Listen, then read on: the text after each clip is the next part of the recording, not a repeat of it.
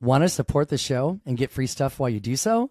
Go to patreon.com/the Dolls of Horror for more information.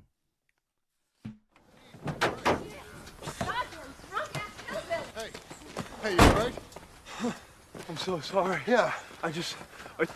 Jesus. I was just coming around the bend. I didn't even see. Man. I got distracted. God, you could have died. Are you guys all okay? Yeah. You want to sit down? You might be in a state of shock or What the hell are something. you doing driving so goddamn fast? All right.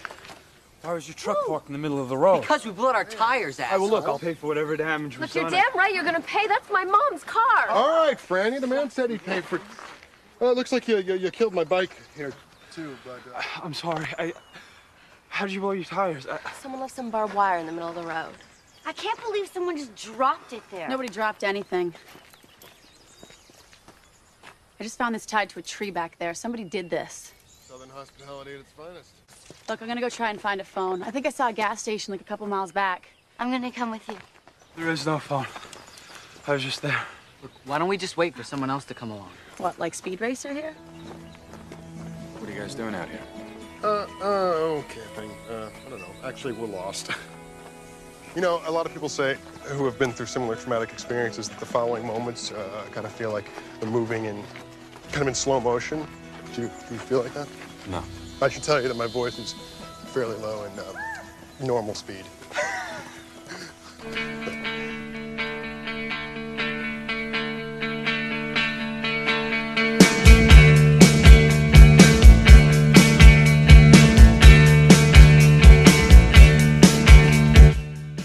And now, the Dolls of Horror.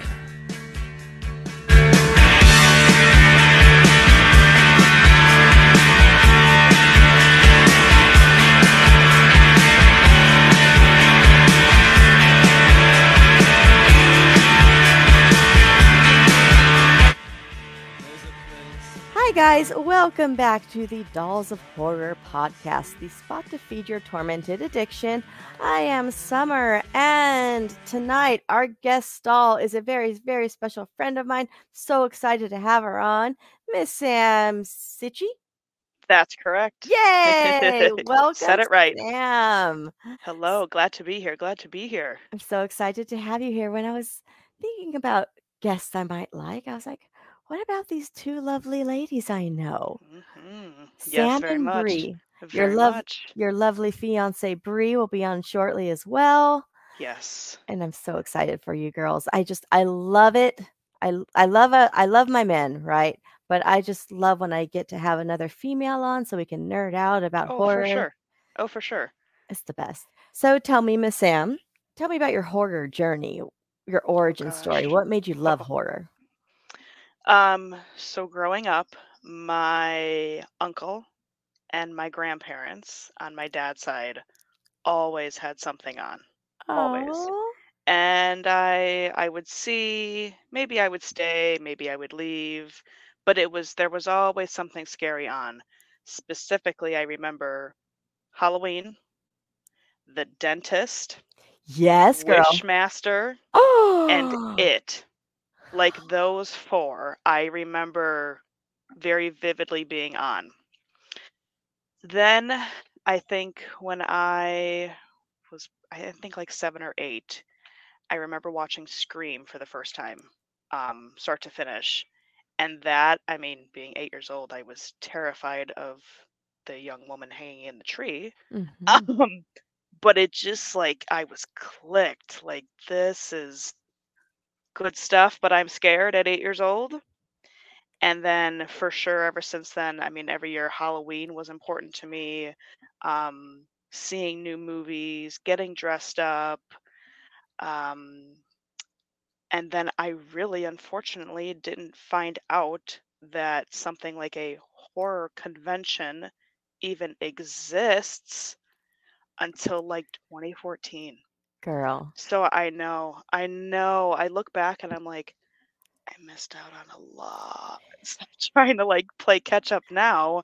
Yeah. But as you know, I mean, costs of everything and traveling and Better but late than never. better late than never, and it has only amplified since going to those. I mean, what and I say it to everybody, and everyone's like, "That's a thing," and I'm like, "It's a thing. Think of it for any other thing that you love, and that's what this is." So, yeah, but I would say probably for sure 8 years old and those couple of movies that were always on. Okay. So, and one more origin story I want to talk to you about because I don't Yeah. remember how this happened. Maybe you do. It feels like you've always been in my life. Like it feels like I don't know how we met. Did you follow on Instagram? Did I follow you? Was it a convention? How It did this was happen? okay, so it was I'm sorry, I feel like definitely an asshole. nope, because I actually had to think about this. It was before the Terrifier panel Okay. that I took those photos of. I had listened I don't remember what episode I listened to, but I had listened to an episode, and then I had realized, I said, "Oh, those are the girls that are at Days." So then I went and followed you guys, Oh. was going through everything, and I'm like, "Yes, this is them, this is them." And then I honestly think after that Terrifier panel, that was when I actually went to by myself. So worth it. I know, right? And I was like, they are literally reenacting one of the gnarliest scenes ever. Get your phone out. This is never happening again. And then I sent them to you guys because I'm like, they need to have I these. love Like, you I know so if that much. was me up there, I would want those photos. And I think we just clicked ever since from there. I do. That's crazy because that wasn't that long ago. That was No. 2021. Mm-mm. November, right? It was cold out, I think. Yep. It was November. Yes. November 2021 Mm-hmm. or 2020? 2021, right? I think it was 21 because 2020 everything was Yeah. screwed. Right. Yeah. See? Yeah, so it hasn't been that long, but you are right. Like it feels like just maybe with our like social media connection. Right. It feels like Could be. forever. Yeah. We clicked so well, and I was Yeah. like, "Damn, did we meet online first? Did we meet at a convention? How long ago was it?" I had no idea. And I think actually, did you guys do the Friday the 13th Part 2 panel? Where we sat on the stage in front, Was because that there were so many before people on the stage. Terrifier one? I feel like that was in March of 21. Maybe. It was May? May? No, April. I did a convention alone there in April, but I was alone. So actually For whatever reason, because I just looked up at that poster and I'm like, I feel like that might have been before. I'm pretty sure And I just liked how I think it was the same night actually, because you know what? or maybe the same convention, just different day. No, I think it was the same day. You know why I know? Because I just remembered this. Uh-oh. That cutie patootie Russell Todd. Like, Oh, yes. so fucking dreamy. Oh my God. I mean, he was cute then. He is And then he such just aged like a fine wine he is such a fox now. I think he's far more handsome now than he ever was in the 80s or when 90s. he was younger. And he was a stud then. But Yeah. anyway. Oh, yeah. Hence why they put him in a horror movie. I had my prop from Fantastic Horror Shop, my Saw prop. Okay. Behind my chair. Yep. And the hacksaw? Yes, and he saw it and he pointed at it and laughed. He's like, "What is that?" Different movie. And I'm like, "Well, some guests get out of hand." Oh.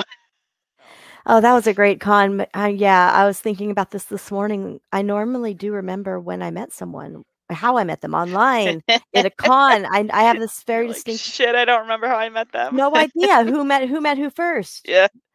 I mean, and I had no memory. And I'm like, maybe I'm getting old. Maybe I'm tired because I am forgetting a lot of things lately. Yeah. But no, I was like, man, I felt terrible. I have no recollection of meeting you.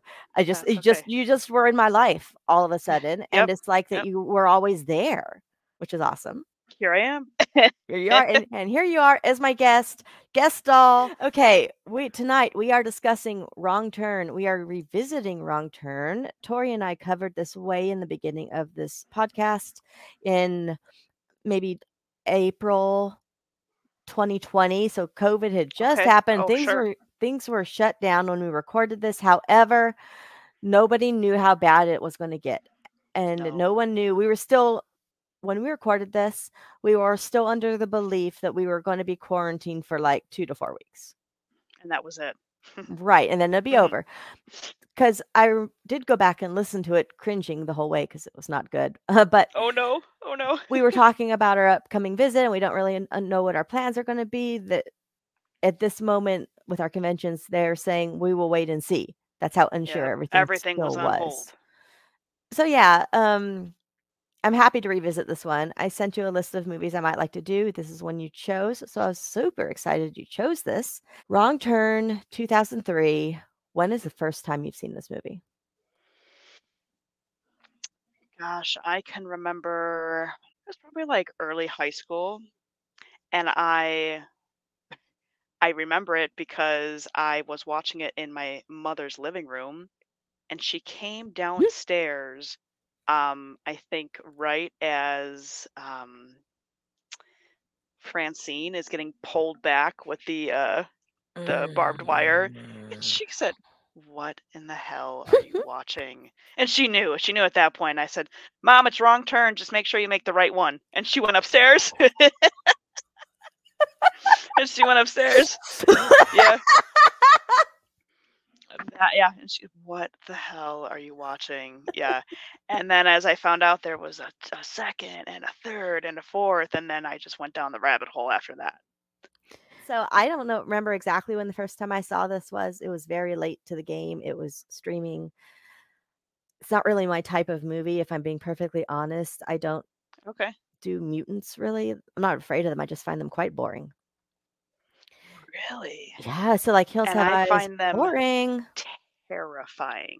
Well, none of these scare Sh- me. Something about like, and I feel like everybody has this fear, but like something is out in the woods, Mm-hmm.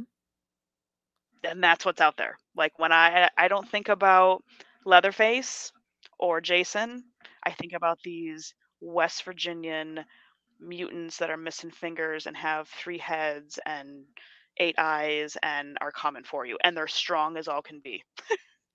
So you know what I'm afraid of when I'm out in the woods? Animals. I'm also terribly afraid of getting lost and never finding my way out. Julian's Okay. you know? Those are also fears within itself. I mean, really realistic fears. I'm not afraid of mutants, and I think I'm like, do they exist? You know, like to this extreme. You know what I mean? Yeah. So I'm afraid of getting eaten alive by a wild animal, and I'm terribly afraid of getting stranded in the middle of nowhere where there's no help coming, there's no one to call, and getting lost, like the Hills Have Eyes. Take the mutants out of Hills Have Eyes, just as terrifying, right? Sure. And But yes, also same general vibe. Yeah. That is just more desert-like right. than woods. This Yep. is the mountain version of the Hills Have Eyes, the remake. Yeah. Yeah, I saw this streaming. It was on Crackle or Tubi or some free site, and I watched it because everyone said it was so good, and everyone said I got to see it. And it's horror, so I'll watch anything horror. Right. And I Yeah. love that early 2000s genre of horror too. It has a very specific sound, feel, look, and I love it. And I was just like, I'm bored. I'm so bored right now. Oh. My apologies to anyone who loves this movie or anyone involved in making it, because it's not a bad film. It's just not my type of film. It's just not your thing. And the first time we recorded this podcast, I said the same thing. I said, I was bored. Oh, I know. I'm actually a little sad to hear that. Well, I have lots of great things to share. Great. So that's my origin story with Wrong Turn. For those of you who have not seen Wrong Turn, here is the synopsis. Spoilers up the wazoo on this one. Yes, many spoilers ahead.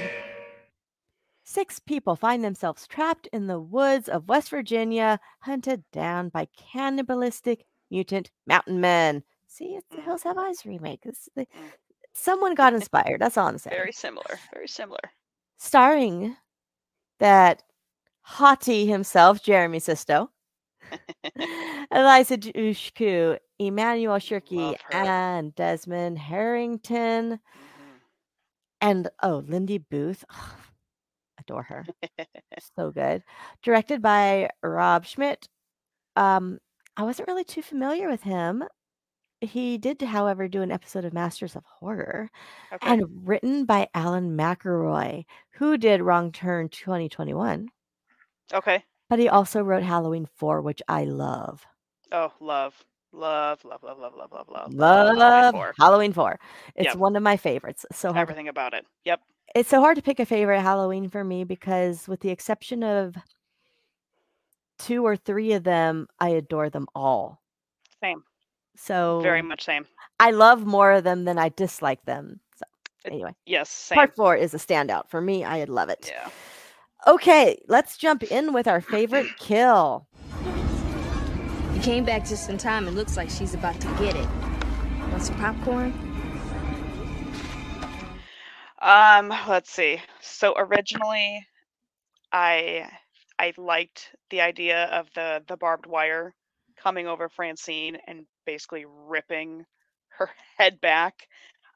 But then as you get like 3/4 away through the movie, Carly gets beheaded in the tree, and that I actually didn't see coming the first time. And I really thought, I was like, okay, they got out of the tower, they're in the trees, they're in the clear, and he got her. So,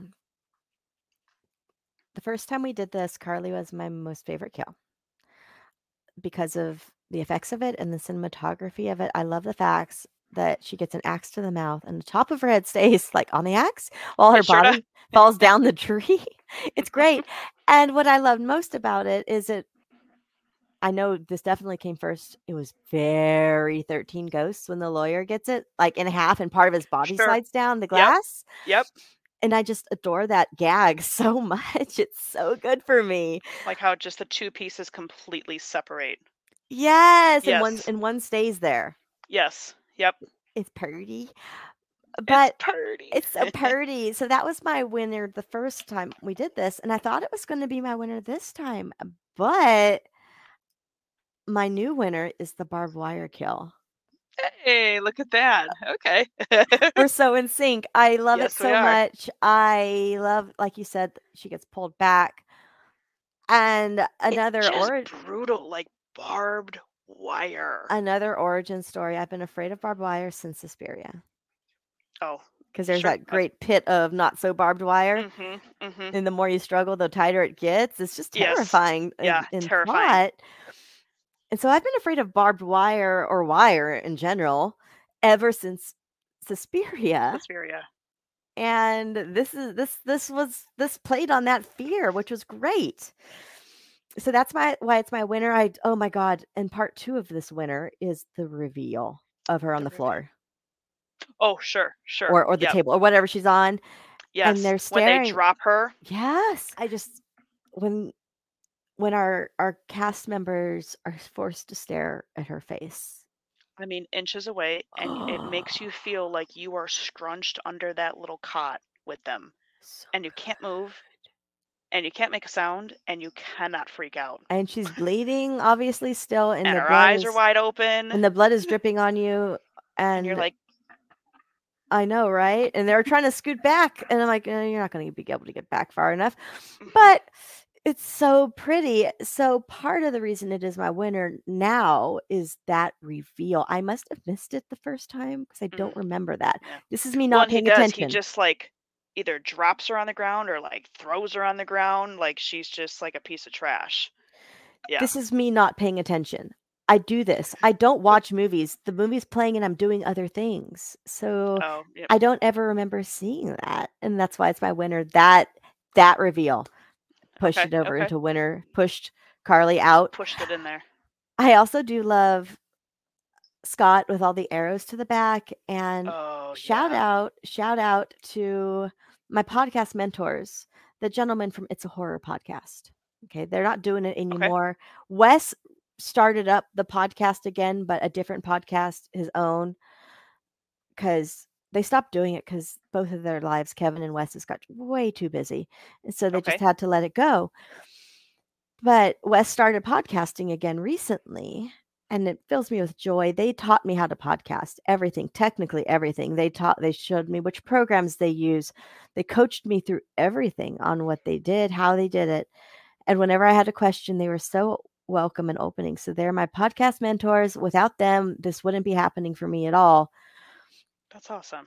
And they did, their niche was they would pick a series of movies.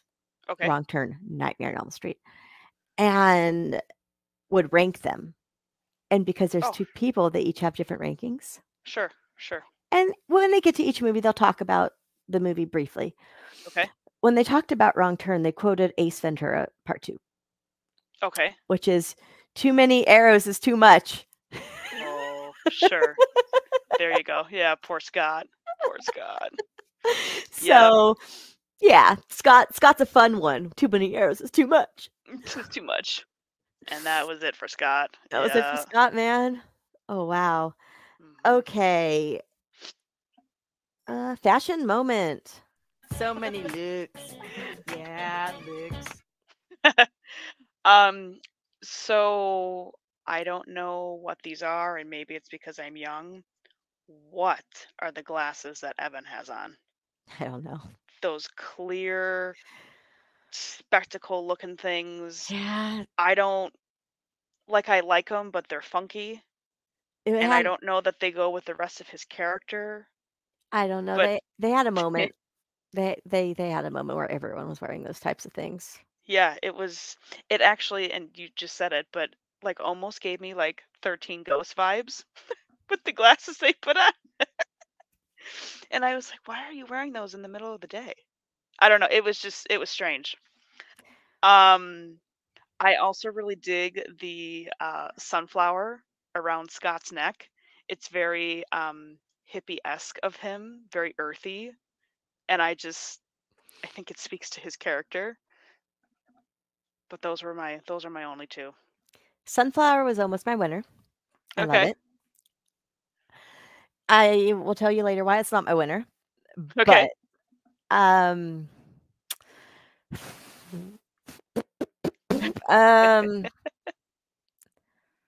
okay, so I was 21, 22 years old when this came out. Don't do the math, guys. That's just rude.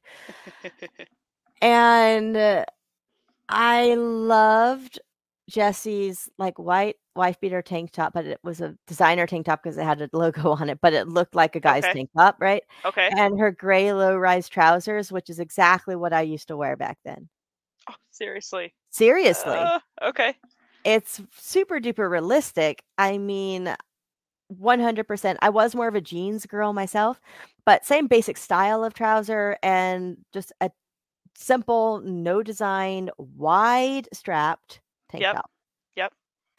You just related to that. Yeah, I mean, it brought me back. Okay. And I don't wear tank tops anymore because I'm ashamed of my fat arms, but to this day, I still only wear low-rise, bootcut, or flare jeans. Okay. And I cannot tell you how excited I am that style is making a comeback. It is coming back. Because it was a struggle to find. I would have to go vintage like Poshmark or find a store that still sells it and order online because the brick and mortar store wouldn't carry it, but you had to get it online. Like Target would have them, but not the store. You had to go to Target.com to order it. Okay. Right? Have to get them only online. Right. Now they're everywhere and making a comeback. And they're everywhere in the way that I like them. Whereas the ones at Target, they were just acceptable. They weren't my ideal style. They were just the bare minimum. They were not low enough for me, but they still were not high-waisted. And they were not flared enough for me, but they were not skinny jeans. So it was acceptable. But I couldn't find the other stuff I loved so much. Now I can. And I bought 10 pairs. I'm stocking up, man. You're stocked up. It's going to be a long 20 years before they come back. I'm stocking up. See? Yep. Got to keep them all now. And I bought some smaller ones and I bought some bigger ones for all my weight fluctuations. I'm not kidding. Hollister.com is my friend right now because they have them all and they had really good clearance sales. So the $60 pair of low-rise flares were $20. Oh, yeah, that's a deal. So I Especially for went them. crazy and I bought them. And they were really good quality. They were super thick. They weren't like that thin denim that just wears out. It was so thick. So I'm like, yes. Okay. So Sweet, now we'll take it. I know, I'll take 10, please. Which I did. I'm good for the next few years at least. There you go. So that's my fashion moment winner. All My right. honorable mention goes to Carly and her hair scrunchie because it matches her top. Oh, yes. Yep. Good catch. And I love the scrunchie, the style of scrunchie. It was a stiff scrunchie. Yep. It wasn't a floppy one that was puffy. It jetted out by like an inch and it gave her like that lift on her pony. Oh. A little bit more for her. Yes. Yeah. The detail on the scrunchie and the fact that it matches her cute little tank, which I also used to wear. Those were like my workout tops. Mm. Shows her attention to detail. She must match her scrunchie to her tank top. Yeah. It's a character choice. Best hair. How's my hair? Hurricane proof. Hey, it's all about the hair. Ooh, best hair. This one's kind of tough because they're on the road. It's kind of general hair, right? Yeah, yeah. I put Jessie hands down. Yeah. When I think I look at her hair because I just think she is a character, but also Eliza herself is just stunning. So she Sure. kind of got my vote on that one. Looks wise, and I don't know why. I don't know. Maybe it's attitude wise. She reminds me a little bit of Brie. She reminds you of Brie, huh? Yeah. I think it's I the could see hair that. because I Brie could has see some that. really great hair. I could see that. Might Yeah, have or to like, go or back maybe and do it's a little comparison. her posture or her attitude because she really doesn't look like her. It just, I think it's just her presence reminds me of her, if that makes sense. Okay. And Brie's beautiful. Like, thank you. Brie is stunning. I mean, I wish I looked like Brie. She's so hot. Brie is stunning and Brie is beautiful and she is so hot. Says Summer. Says Summer. the straight one over here wishes she was you. Thank you. The runner-up I gave for best hair is Evan because he's got some like it's kind of mullety, but it's kind of not. Yeah, what's going on with that? But again, it's between his hair and these weird glasses they've got him in that I'm like, well, maybe that's why you were the first to go. I don't know. I'm not saying, but I'm saying. Yeah, I'm not saying, but I'm saying. That's right. You know, my winner's got to go to. I suck at names. Who's Jeremy Sisto's character's name? That's I didn't write it down. I'm a dummy. Oh my gosh. Anyway, him, Jeremy Sisto. It's Carly's boyfriend. Carly's boyfriend, right? He has the best curls. I love a boy with curly hair. I just want to run my hands through it. It's so pretty. He's always had good hair.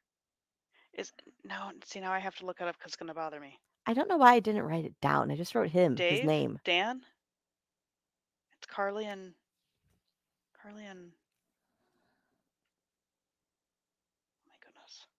Scott. Oh my goodness, Carly and Scott. Jeez, that's so simple.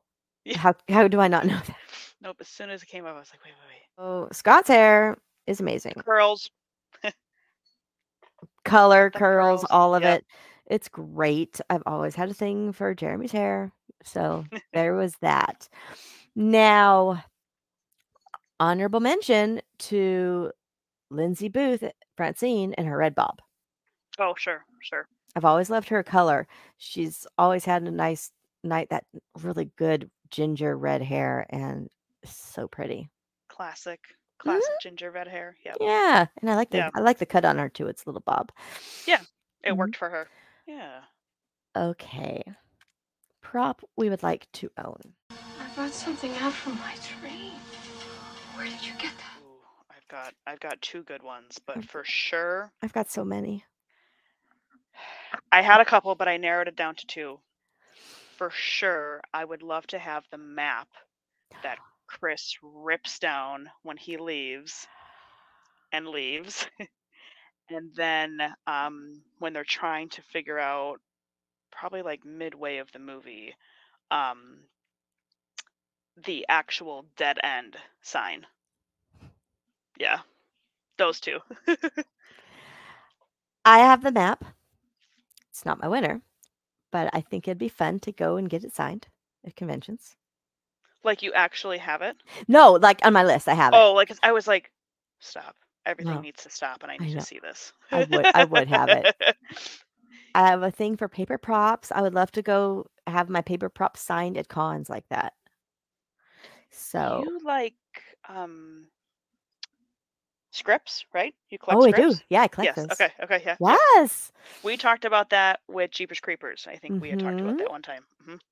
Yep, I have his Jeepers scripts. I got some of Malcolm McDowell's scripts from his stuff. Cool. I collect scripts. I always have. That's the actor in me. It started with plays, Oh, sure. collecting Yeah. random plays, and then movie scripts. And now that it's a thing, it's trendy for them to bring it to their table at these cons. I just snatch And them have up copies whenever of them. I Yep. snatch them up whenever I can, especially when it's their personal script with all their notes in it. Yep. It's super cool. It's so Super cool. cool to see. It's so cool. Anyhow, my winner is the sunflower necklace. Oh, sure. I gotta Yep, have okay. it. Yep. I might wear it a lot, or I might just put it in a shadow box because it's Yeah. great. That would be cool. I'm like, fashion prop. I don't know. Yeah. Which one? It's got to be a prop. I must own it. I also really love the CB radio. Oh, sure. Yep. Now, I did have the dead end street sign on the bridge when they were clicking on the bridge. It didn't quite make it to the winners, but that would also be fun to take to cons and have signed, right? And have it signed for sure. For sure. For some reason, I wrote down the keys in the bowl. It's so random. Oh, in the house, in the cannibal's shack. house. Yep. Yeah, they're like pulling up all these keys. I thought I loved it. Again, it kind of reminded me of like Hills And Have that's Eyes. before they even realize like Mhm. the fullness of what is going on. So it's like, what are all these keys doing here? Yeah, they're just exploring Mm-hmm. this shack. Anyway, Such a terrible idea. right? Just invite yourself into somebody's home. God. I really loved the jar in the shack of the teeth. Oh yeah. That was sweet. That would be fun to put on your shelf. That actually gave me Texas Chainsaw Remake vibes, where they have the couple of they almost look like dentures. Which was before this by 2 years. I am bad with dates. I saw it in the theater. It might be 2003. It is 2003, right at the same time they did the exact same thing. Look at that. Now the question is, what came out first? Texas came out in October. Okay. October 13, I believe. And Wrong Turn comes out May. Wrong Turn was released first, but just a few months first. Yep. So they both did the same thing. You were so Yeah, right. very similar. Yeah. I was so wrong. Yeah. But it worked. And last but not least, this isn't really a prop because I need it because it's a prop. It's a prop because I want it back in my life. The ballerina jewelry music box, the kids' ballerina box. Oh yeah. I had one of those exactly like that, and I can want see it where that back. would be important to you. Yeah. I want it back in my life. Not because it's in this movie. I just want one. Yeah. Exactly your own like the one personal self. exactly like the Yep. one I had, because they make them now, but they're not the same. I want No. that one. The That was classic vintagey the look to 80s 'em, one. the sound to it. Yes. Yeah. The 1980s one. Yeah. My mom had a really pretty one that she gave me, and I don't know what happened to it. Oh. I know it was maybe she still has it. Maybe she kept it when I moved out, but we're all a bunch of pack rats in this family, just so you know. It was from the 60s. And Okay. it wasn't a jewelry box, it was a music box. And the ballerina was in a tube, a cylinder. Oh, sure. It Like was like protected almost? Yeah, it was like Okay. a cylinder with a base, and the base is where your music was. Oh, And cool. she would just go up and down and turn around and go up and down. And Yeah. her legs she wasn't on a stick. Her legs, her body might have been on a stick, but her legs were floppy. So, Interesting. Okay. she would go back and down, her legs would be moving, Yep. and I love that. It was so vintage and so pretty, and I loved it so much. So I hope I wouldn't have gotten rid of it on purpose. I hope I didn't lose it. I hope she still has it. Gotta be around somewhere. Yeah. So anyway, I probably left it behind when I moved out, and she probably still has it, I'm sure. Yeah. But yeah, so she had one too. So the ballerina music jewelry boxes is kind of a thing. I must have them. I can just sense my new collection. coming on the horizon here. Right. Epic lines. Boy, the next word that comes out of your mouth better be some brilliant fucking Mark Twain shit, because it's definitely getting chiseled on your tombstone. I've got one because I think it's the creepiest thing. I still laugh at it a little bit, but it is creepy and it sets the tone for the rest of the movie. It looks like it runs in the highway about 15, 20 miles. Is that right? You say so. Good work. Thank you very much. You take care, okay? You're the one gonna need to take care. You're the one that's gonna need taking care. When he stops at the gas station and is asking for help from the old man who is in on everything and drinking the Pepto. Oh, so creepy. The ominous warning from the local. Yep, and then the fact that he's back in part 2 and is just as in on everything. Once again, Hills Have Eyes. Once again, House of Wax. With the one creepy local who is trying to drop hints. And what also you're gonna do is with in it, on whatever it. you're gonna do. And Yeah. also is in on it.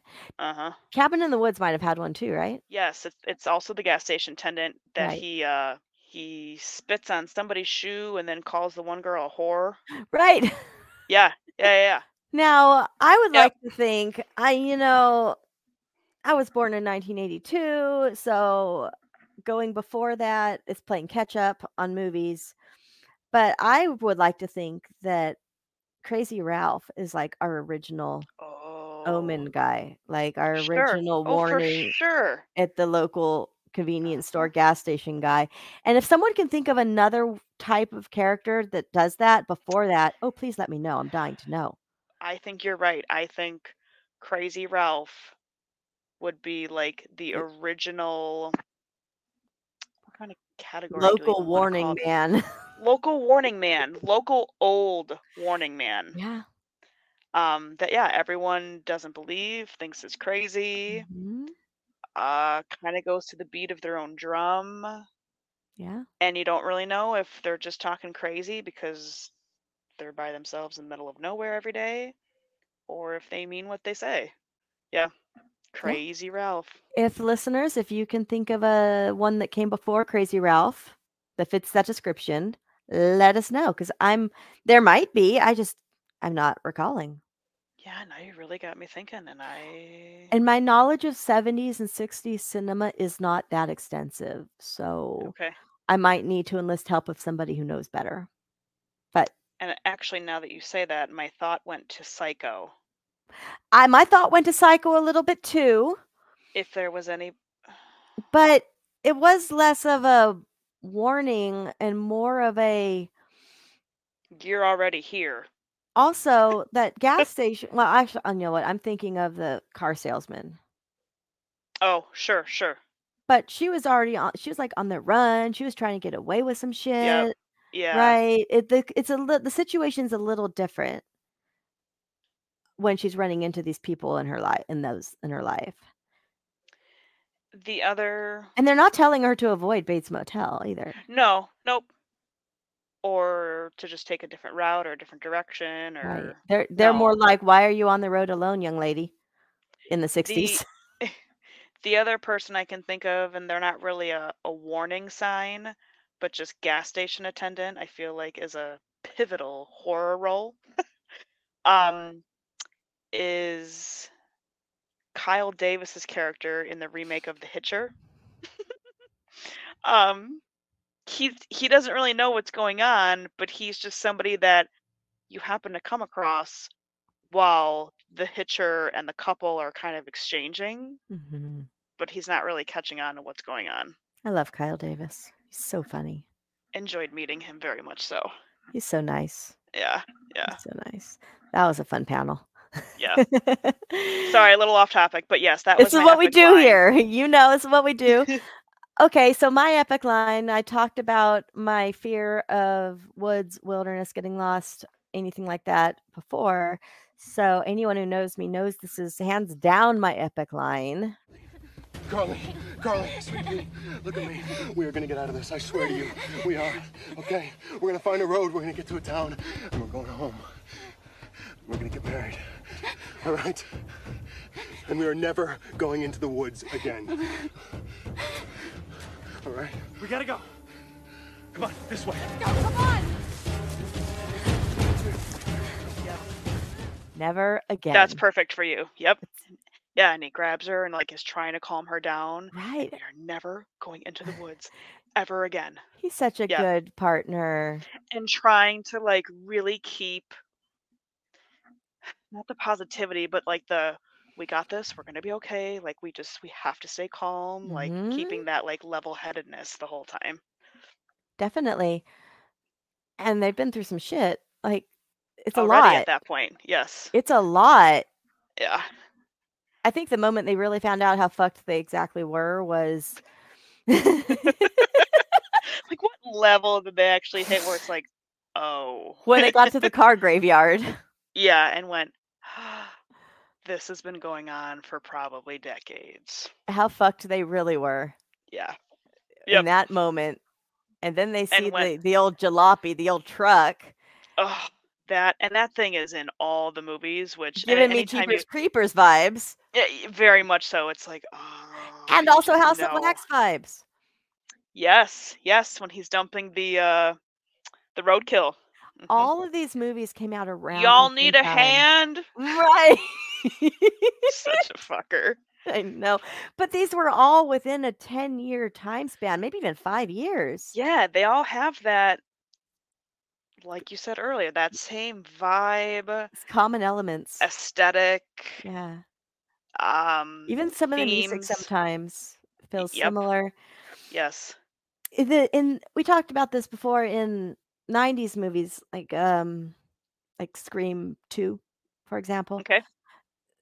Movies in the mid to late 90s, I'd say 96 and on into maybe 2005, 2006, they have a gloss, a look.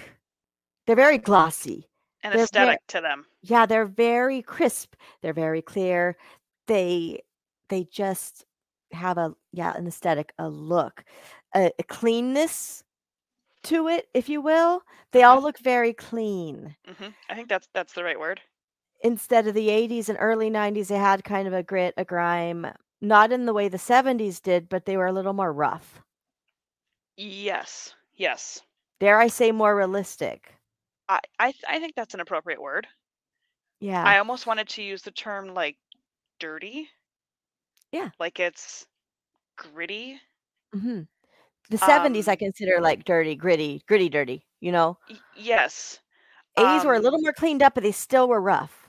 And it's funny that we're talking about this because I read an article a couple weeks ago. I don't remember on what, but they were talking about the aesthetic, the look of horror movies in like the last 5 years, Mm-hmm.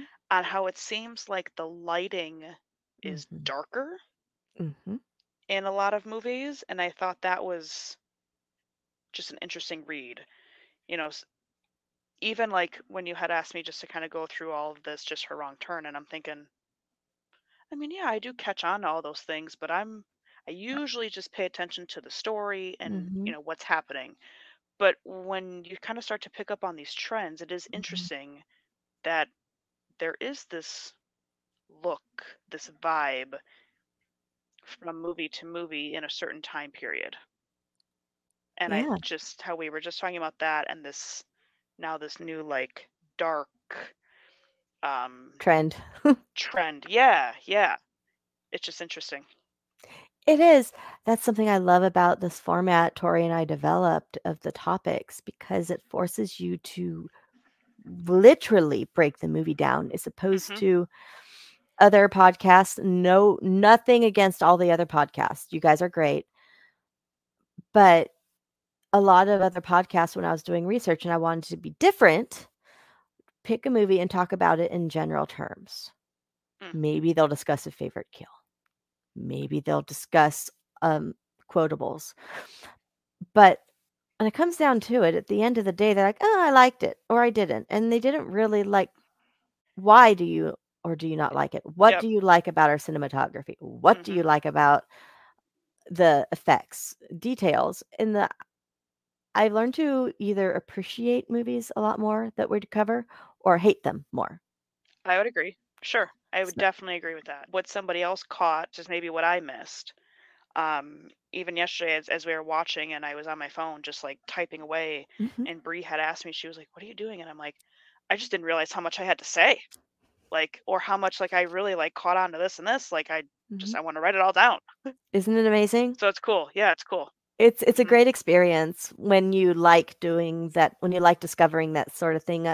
If you're someone that doesn't really like to go into all the details and it's not really your thing, but it's fun for me. It's fun. It's different. It makes me really, really pay attention to movies as opposed to just not, which is what I typically do. Right, right. So that's my winner. I also had a runner-up, and it's so funny. She's like, You know, baby, I've been thinking about this whole wedding thing, and I think we should take a trip down to Mexico. I'm talking about a long weekend, margaritas, the two of us on the beach, alone, sunset, and I'm talking about just eloping. You know what I mean? Okay, wait a second. You want to know what I think? Yes, please. I think if you ever want to get in my pants again, Affirmative. this is the last time you use the E word, okay? That's a disgusting word. Affirmative. Affirmative. Like, actually, say no more. Just stop right there. Loved it. Adorbs. I didn't, I guess we can call this a runner-up. It's not really a line. It is just the creepy cackle of the cannibals or mutants that echo throughout the woods or throughout the running or the home. It's creepy.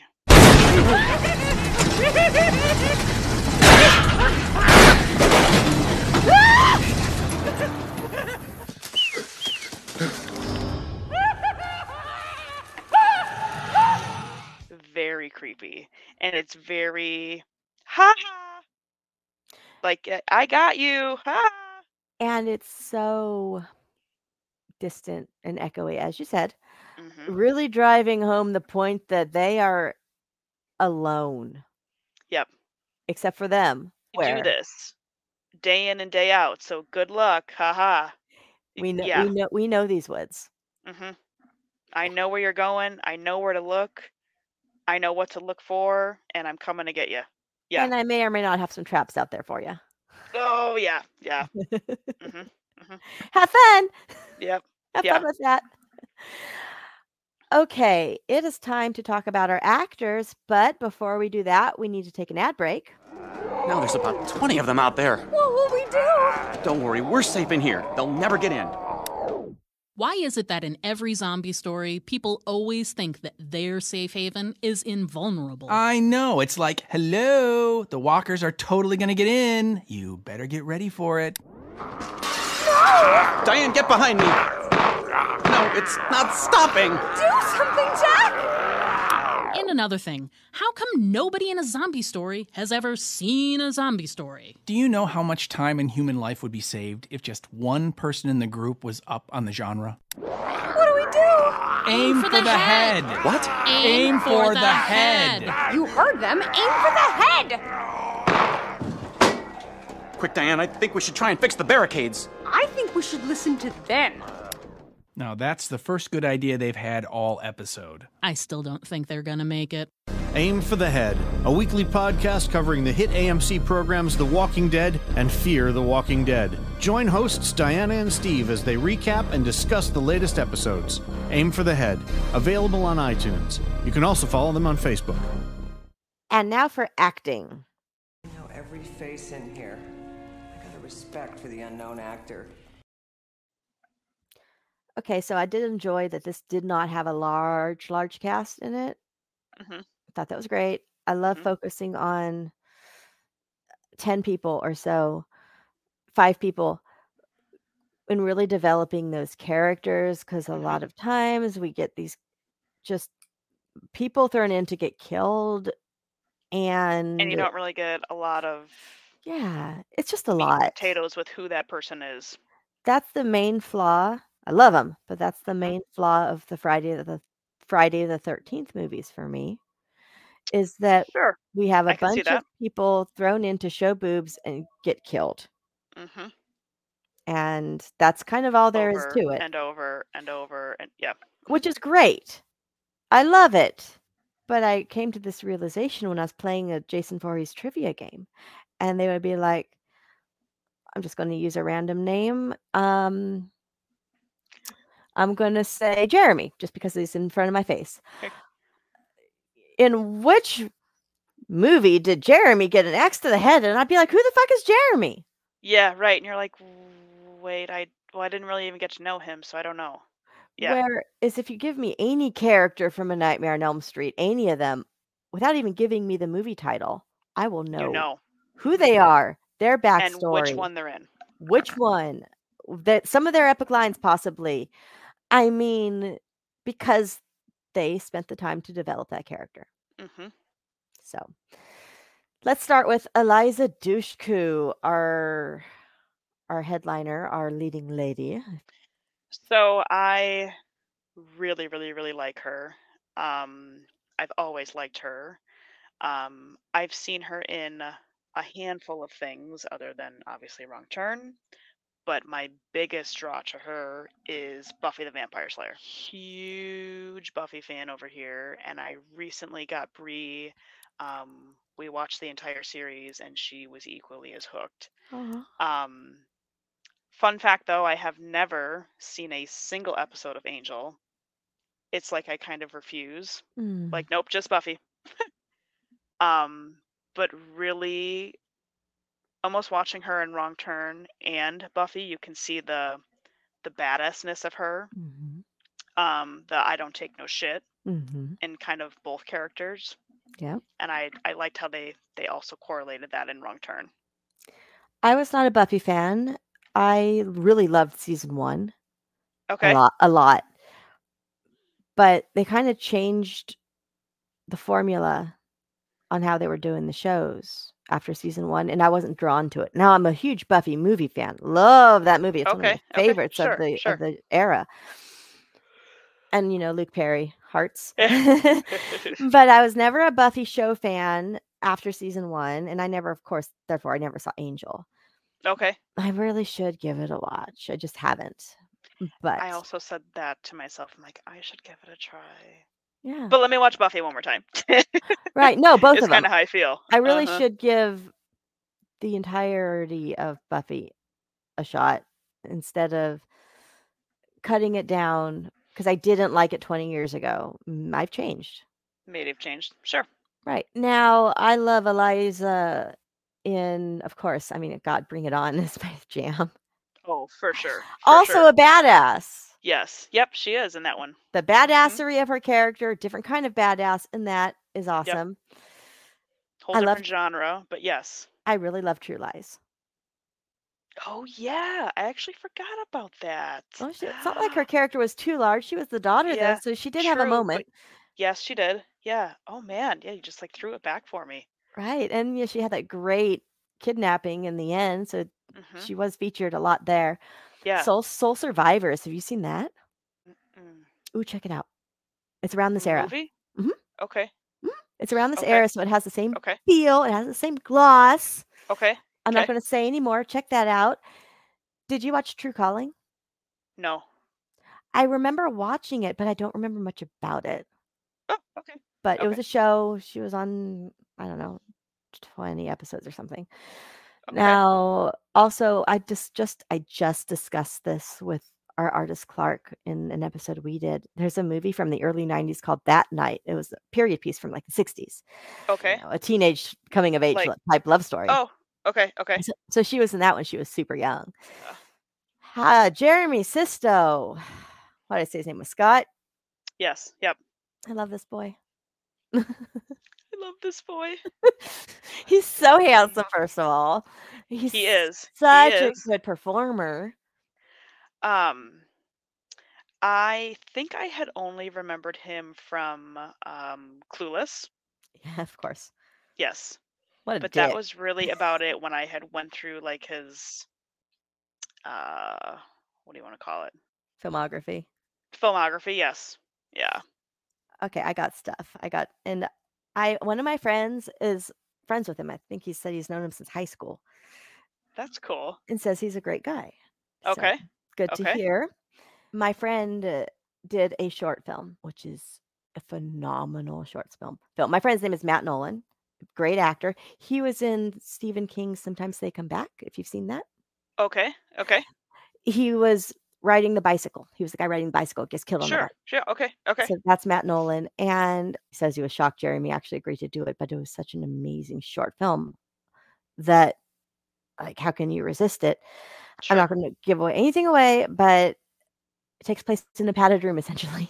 And it has Okay. a bunch of different, like, characters in it. And one of them is Michael Bailey Smith. One of them is Matt Nolan. Everyone in this movie was great.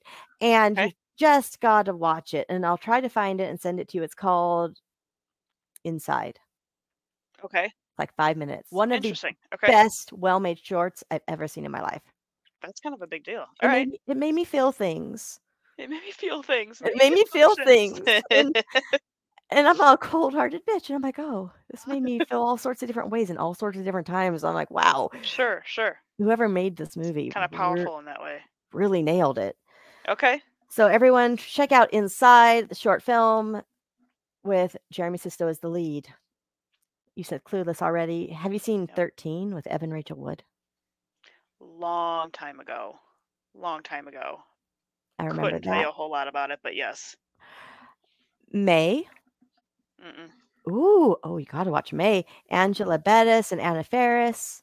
Anna Faris. Mhm. Love Anna Faris. I know. And Okay. Angela Bettis playing the awkward person that she likes to play. No one does awkward like Angela. No one does awkward like Angela. It's true. Law and Order, of course. The movie Waitress. 6 Feet Under. He had a segment in Nightmares and Dreamscapes, which was based on a Stephen King book of short stories. Okay. But they made these short stories into full-length movies. So I have a box set of a bunch of the Nightmares and Dreamscapes short stories. He was in one of those. Okay. Also, 6 Feet Under. There was a mini series. I told you I'm a fan.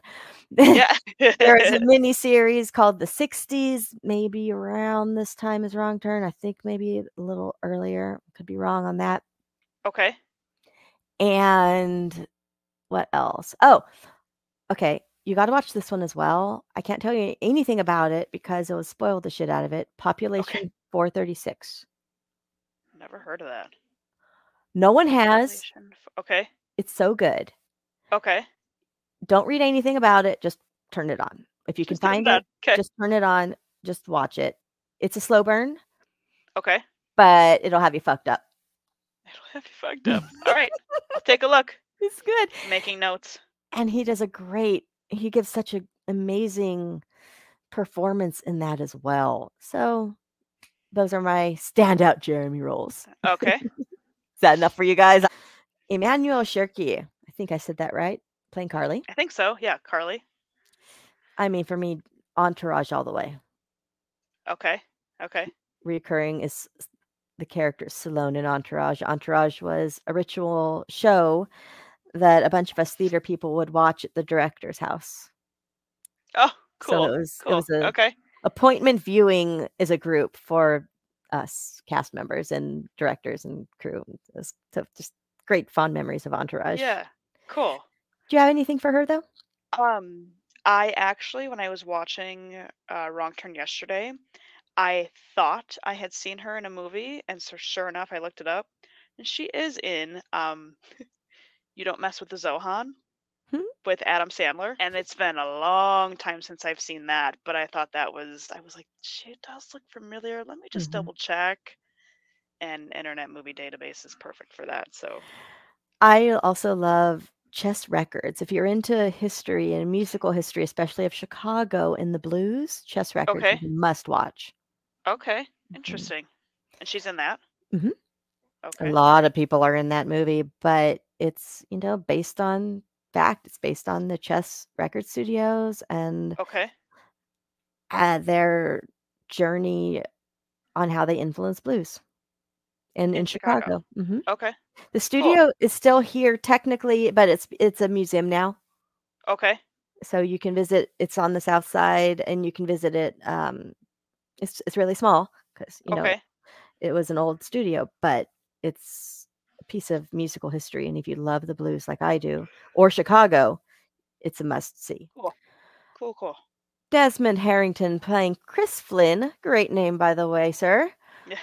On that character last name. Yeah, right. Summer.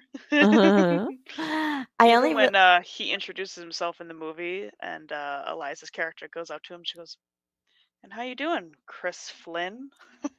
Like instead of just Chris.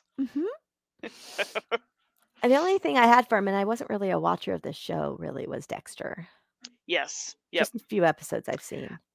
And I'm in that same boat. I never really got hooked into the show. Everyone who I know that likes that show says great things about it, but it was just something I just didn't get into. I missed it on its first run because I didn't have cable, whatever it was, Showtime or something. Whatever it was on. Okay. I didn't have the channel. Okay. So I missed it then. And then people keep telling me I need to watch it. So I did start watching season 1 from episode 1. I saw 3 or 4 episodes and it didn't grab me, and I just got busy and quit. I know I need to give it more of a chance because it can't be terrible because everyone loves this show. Yeah. Yep. So I like Buffy. I need to give it another chance. Another go. Yep. I also did look him up yesterday too, and I guess he plays somebody in The Dark Knight Rises. Yes. And that one completely escaped me. I think when I had watched it, I would have never picked up on that. I don't remember a whole lot about Rises. That's the thing. I like love the first one better. I love Dark Knight. Yeah. And Batman, the first one. Yep. But I have a personal connection to Dark Knight because I just moved here when they were filming it. When they were filming, sure. So and they filmed next door to the Starbucks I worked at. Super cool. So Gotham City Police were coming in to get coffee, the extras and such. Oh, that's cool. Cool. And literally to be right there. Yeah, I saw a lot of things filmed right outside our store all the time. We were like, that is super cool. In the eastern part of downtown. Okay. And I worked at the Starbucks, if you know the Chicago skyline, at the base of the CNA building, which was the great big red building in the skyline. Yep. So that's the Starbucks I worked at, and so many things were filmed there or across the street. Or just outside there, yeah. Yeah, I saw Johnny Depp in person doing Public Enemies. Okay. Will Ferrell I've seen, and Vince Vaughn was doing The Dilemma. He filmed across the street at the camera store. So I saw that getting filmed there. Patrick Swayze did a show, a very short-lived show called, I think it was called The Beast. That was filmed there, and they filmed outside of the store for that. Was Transformers also down there? Some of them. Yep. And I did see a bunch of, Transformers trucks roaming around the streets. Yeah. Yep. Okay. Yeah, I remember all that. That was actually filmed close to my other store. I transferred from one Starbucks to another Starbucks to the other side of downtown, the west side of downtown. Okay. And Transformers was parked out there because it was kind of more industrial, it was less touristy, and so there were like big parking lots for them to house their trucks and equipment and stuff. Sure. Okay. Oh, So I did, but I did see. I didn't see any shots filmed, but I saw the magical Transformers You cars. saw as enough cars. to know what was going on. Yeah. I knew what those cars were. Yeah. That's super cool. Cool. It was pretty cool. So I've seen a lot of filming. I've seen a lot more films in passing, and it's a great place to live if you're really interested in filmmaking and just filmmaking. Okay. looking at those things. Not necessarily looking at the movie stars, but looking at how things are set up and the filmmaking in general. I love it so much. How it all kind of works and comes together. Yeah, I'm such a nerd like that. That's why I always loved those behind the scenes featurettes in the 90s. I was looking at camera angles and stuff. I guess I had a cinematographer brain back then. Already at that point. It Yeah. intrigued me so much. I am an actor, but being an actor, I wanted to know where the cameras are in relation to where actors are standing and stuff. Sure. I really want to know all these things because it's movie magic. We don't know these things. And back then, there were no behind the scenes featurettes. You didn't know. Yeah. You got the movie and that was it. And it was magical to get the movie. But how did this happen? Because this isn't what happened. This isn't what it looks like in real life. How did this all come together this way? It's so great. You know, Desmond also did Gossip Girl, which I never saw, but I know that was very popular, and Ghost Ship. Yes. And Ghost Ship's a good one. That's a good one. Kevin Zegers playing Evan. You know, I don't have a whole lot for him. I only had Adam Green's Frozen. You know, not the musical, but the other one. I think when I had also looked up his filmography, what did I find? Oh, Dawn of the Dead. A couple people had Dawn of the Dead connections. I didn't really like that movie. I'm not a zombie girl. Actually struggle with zombie films myself. This is why we're quickly becoming besties. I do, and they're very few and far between that I'm like, that was a good one. That one, not so much. Give me your favorites. I want to know if they're my favorites because I don't like zombies, but I have a few that I do enjoy. Original Night of the Living Dead and remake with Tony Todd and Bill Moseley. And no, honestly, those are just my top two right there. Never a Walking Dead fan. Me neither. Never seen it. I tried twice to get into it. I just couldn't. I never tried. I just knew I didn't like it. I just knew it's not my thing. Nope. But I really enjoyed, of course, Night of the Living Dead is such an important movie, not for zombies as much for the human experience and for civil rights and everything. Sure. So I'll always bring that one up because it was a cornerstone to so many things that we know and love or are important now. I agree. I got really angry, begrudgingly angry when I invited a friend on, Devin. And I said, what movie you want to do? And he's like, I want to do Train to Busan. And I'm like, fuck. Oh, yeah. Fucking zombie movie, foreign film too. I don't like subtitles. I've heard good things about that. It was amazing. And it's on my list. It is on my list. Okay, so if you said it's amazing, all right, I'll watch it. Okay. You'll have to see it twice. Okay. You got to see, and then you got to listen to our second shot. And then you got to see our episode, listen to our episode because we broke it down. Now I went into this episode angry and bitter about being forced to watch this movie. And then when it was over, I was like, that wasn't terrible. And then I watched it a second time. Then it made me feel things. You were hooked. It made me feel things I didn't expect to feel. And I'm like, holy shit. And we talked about it for forever. And we just kept finding more and more things that needed to be talked about. And it was so good. So you got to watch it. I watched the dub version because I don't really do well with subtitles. Okay. But if you are fine with subtitles, he recommended you watch the subtitle version. Okay. I can't keep up with, I'm not a good reader, so I can't keep up with the subtitles. They go too fast for me. Now, again, got to watch it. I was blown away. And then you can listen to our episode, but it was like, about it. It was okay. Oof. It was magical. Now, It was magical. It really was, and I was going in with a chip on my shoulder about it, and I came out loving it.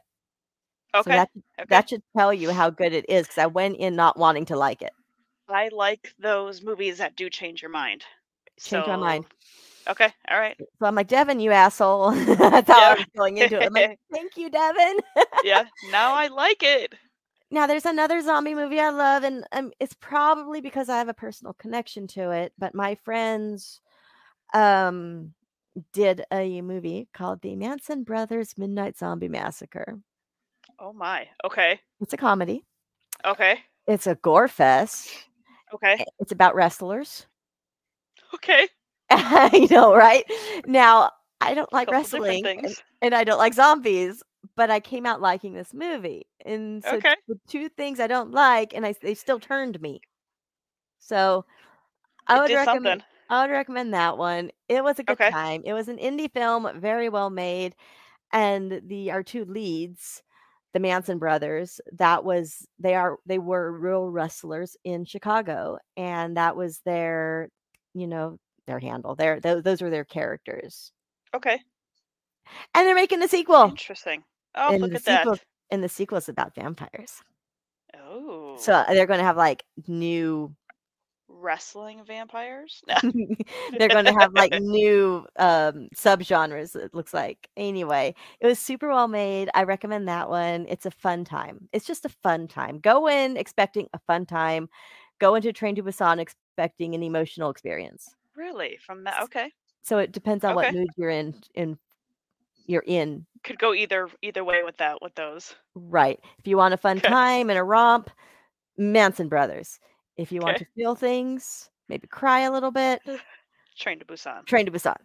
Okay. I digress. right. Anyway, and I don't like Dawn of the Dead. That was where this started. Yeah. Either yeah. of Yep. them. Either of them. Yeah.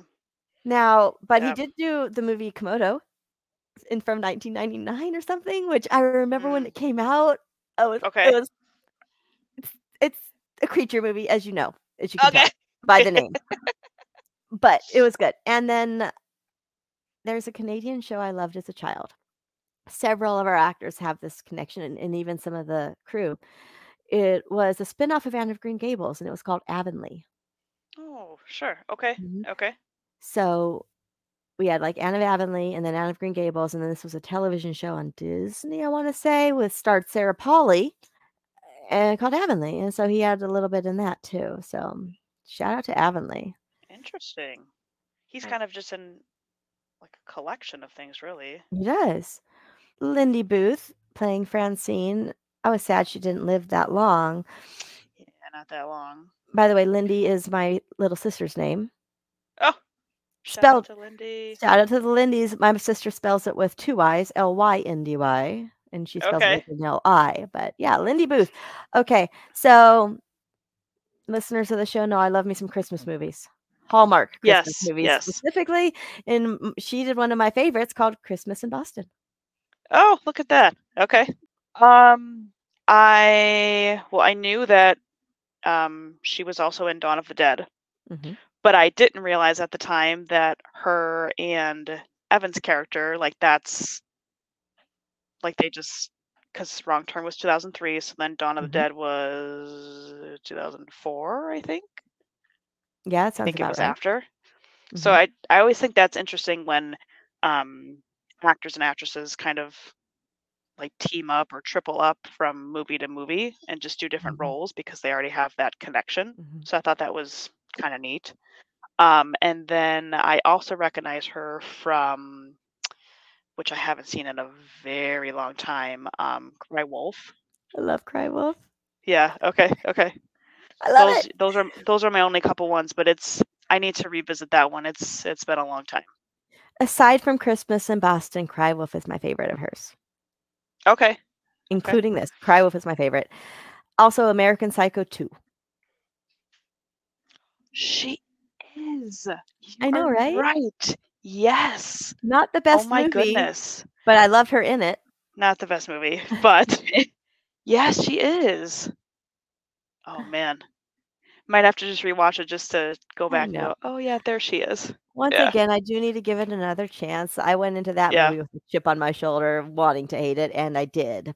Maybe Because that's the why. first one is just so fantastic. It's true. So fantastic. And the That's book that's a is- and the- favorite in this household. And the book is so fantastic. That's the thing. Yeah. The source material is great, and they really made a good movie after that. Okay, moving on. Where are we at here? Our mutants. Julian Richings, of course, playing Three Fingers. Yes, the creepiest one. I love and- Some Urban Legend. Oh, classic movie. You know, I hate to say it, even just looking at him, I'm like, yeah, I can see that mutant in you, my guy. He's a very slight man, and he has like very thin, prominent features. So Very much so. that's Very probably much why so. his face works so well with the prosthetics, because they're building on something that's already very thin and defined. Yes. And he knows how to use his face too. It's just so creepy. He gives good creep. So as I'm going through here, he was in The Witch, Mm-hmm. which we also recently just watched that, and I don't recall him in that.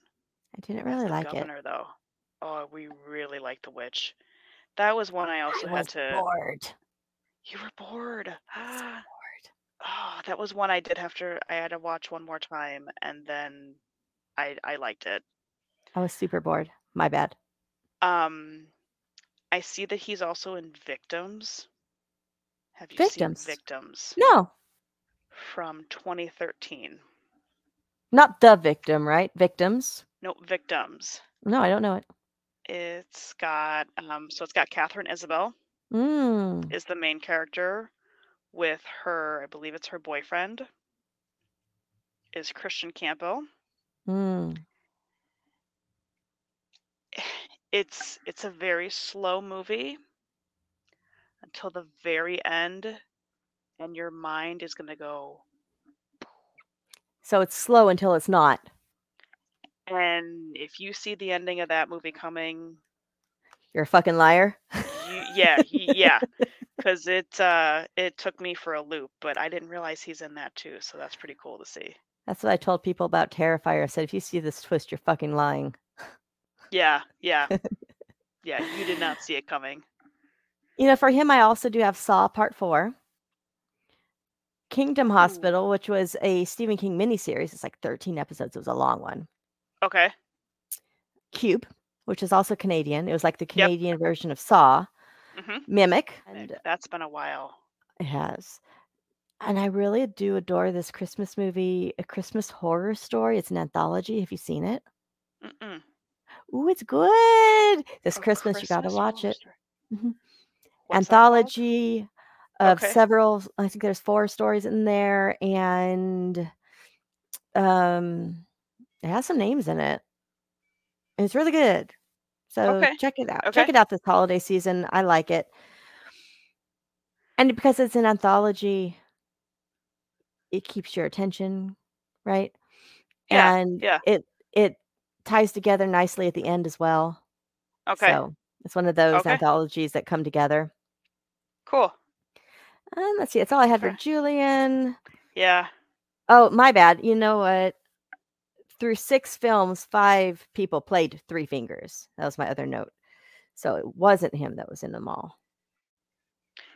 He's not in part 2 or 3?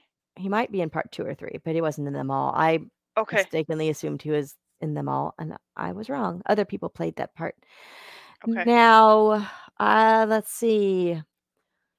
You know, Sawtooth, played by Gary Robbins, didn't know much of what he did. He passed in 2013. He was only 56.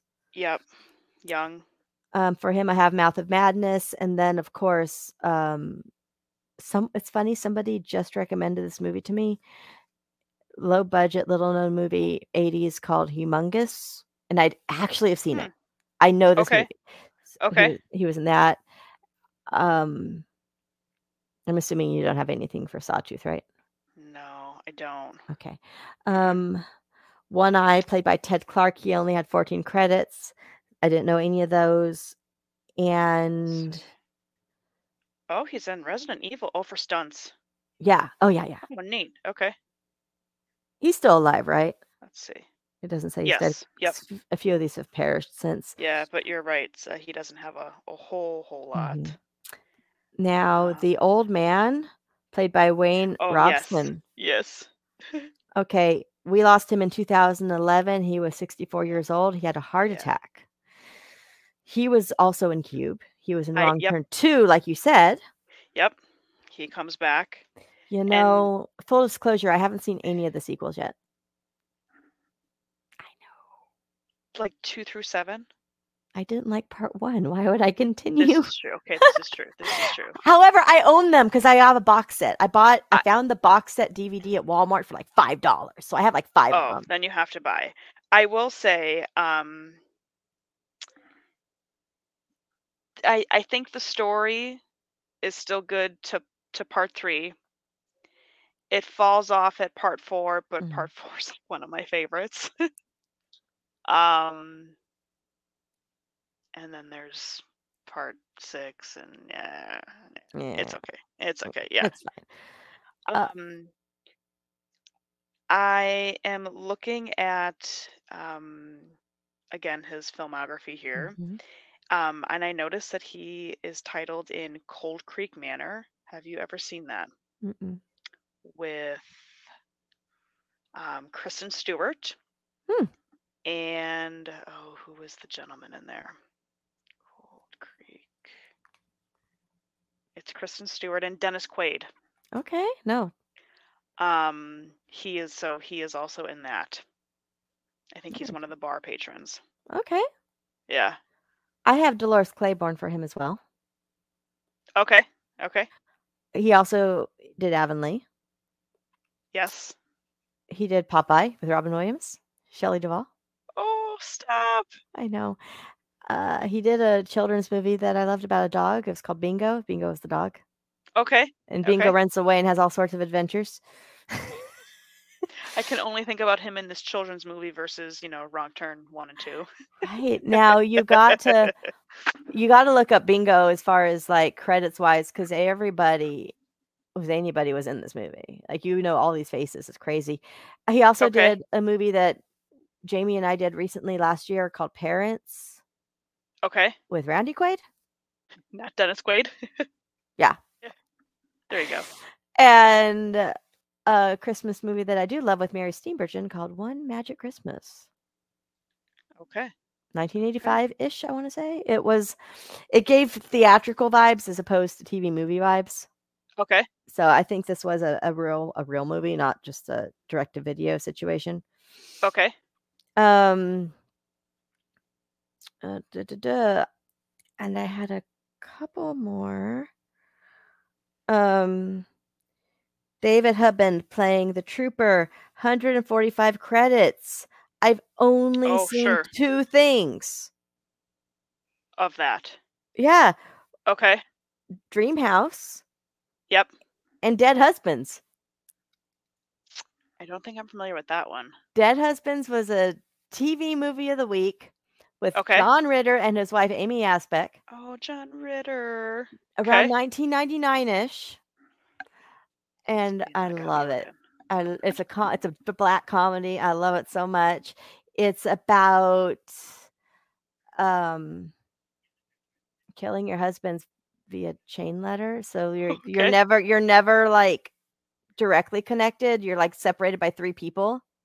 Okay. And then, so you kill someone's husband and then you pass on a note from someone else's to give their husband that you've never met and such. And then and they keep the chain going by in their lives, they'll find someone who has a similar issue and want to get rid of their husband and inducting them into the club. Nicolette Sheridan was in it. Sounds kind of fucked. It's fucked and fun. Again, this is a made-for-TV movie. Yeah, so it's not like it was gory or anything. It's hilarious as fuck, man. It's so funny. So Dead Husbands, I think it was around 1999. Okay. So check that one Um, out, guys, especially if you love you some John Ritter. I also noticed he is also in Tommy Boy, Hmm. which that's just a classic comedy all around. Oh, yeah. That's really all I had on him. I only had one other person cast-wise, and I didn't really have anything on him, but I wanted to mention him to pay homage. Another one that we've lost, Joel Harris, playing Rich. Now, he was born in 71 and died in 2015. He was a stuntman by trade, and he died from a base jump accident. Did he really? Hmm. Wow. See here, I mean, lots of stunts. Crimson Peak. Yeah, Wow. that's pretty tragic. So young. Hmm.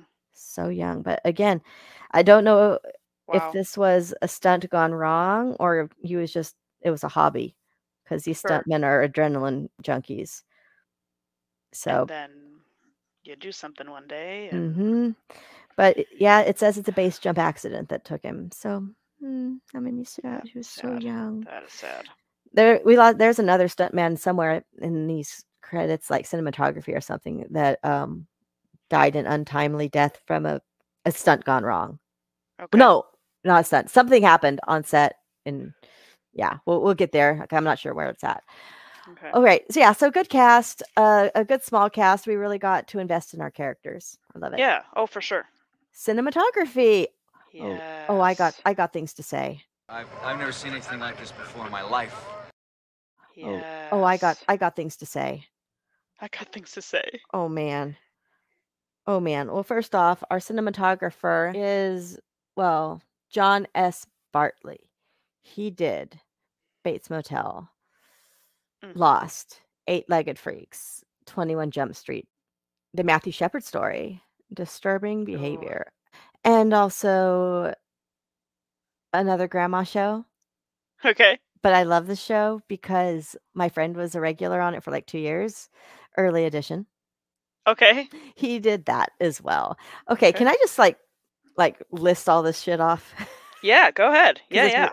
It's super unorganized. Okay. That's okay. Okay. So I love the camera angles in the trees and the going from tree to tree because not a lot of movies take place in the tops of trees. That was tops of awesome. trees. Yep. I love all the overhead shots of the woods, but at the same time, I was like, this is so woodsy. This is just tick central. Tick central. Yeah, I have so many ticks. I have tick trauma from all the camping I was forced to do as a kid. Okay. And so I'm like, there's a lot of ticks in those woods. I can tell. So, but again, the overhead shots telling you how isolated they really actually are. There was also a lot of both low angles and overhead angles when they were exploring the shack. Yes. And then a lot of great close-ups, really giving you that drama. I love all the viewpoints looking through the windows. So like the mutants looking out, for example.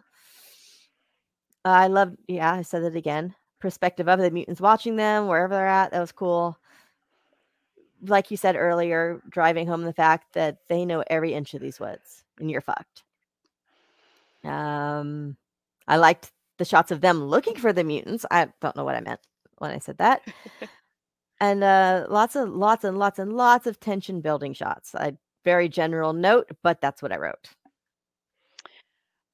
Going off of your tension building shot, I specifically, so a lot of the tree scenes and the window scenes I also had down.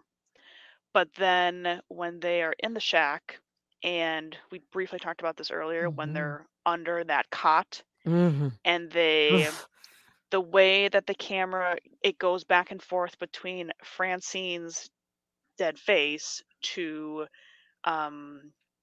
Chris and Jesse, just kind of that back and forth. And then from him dropping the bullet and he has to inch further and further back. And just the way that camera sits there, I mean, it just makes you feel like there's no more room that they can go. There is absolutely no more room. I also liked when they go to leave the shack and the camera, it just flashes to the rest of the group leaving. But then in a split second, one of the mutants opens one of their eyes, and it zooms in just on the eye, and you're like, shit, they're awake, they're awake. Like, that was a big abort. Like, oh, yep, abort mission and run. But the way it zoomed in just on the one eye, it's like, shit. I know. We were so close. Fucking eyeballs, man. Yes. What else did I have? I thought, not that this is more of a scary part, but just the scene of the waterfall when Jesse and Chris escape for now, and I just thought that was really like pretty scene. So not only do you get the waterfall from the outside, but then you get it from the inside where they're actually underneath and like essentially hiding in there. I thought that was cool.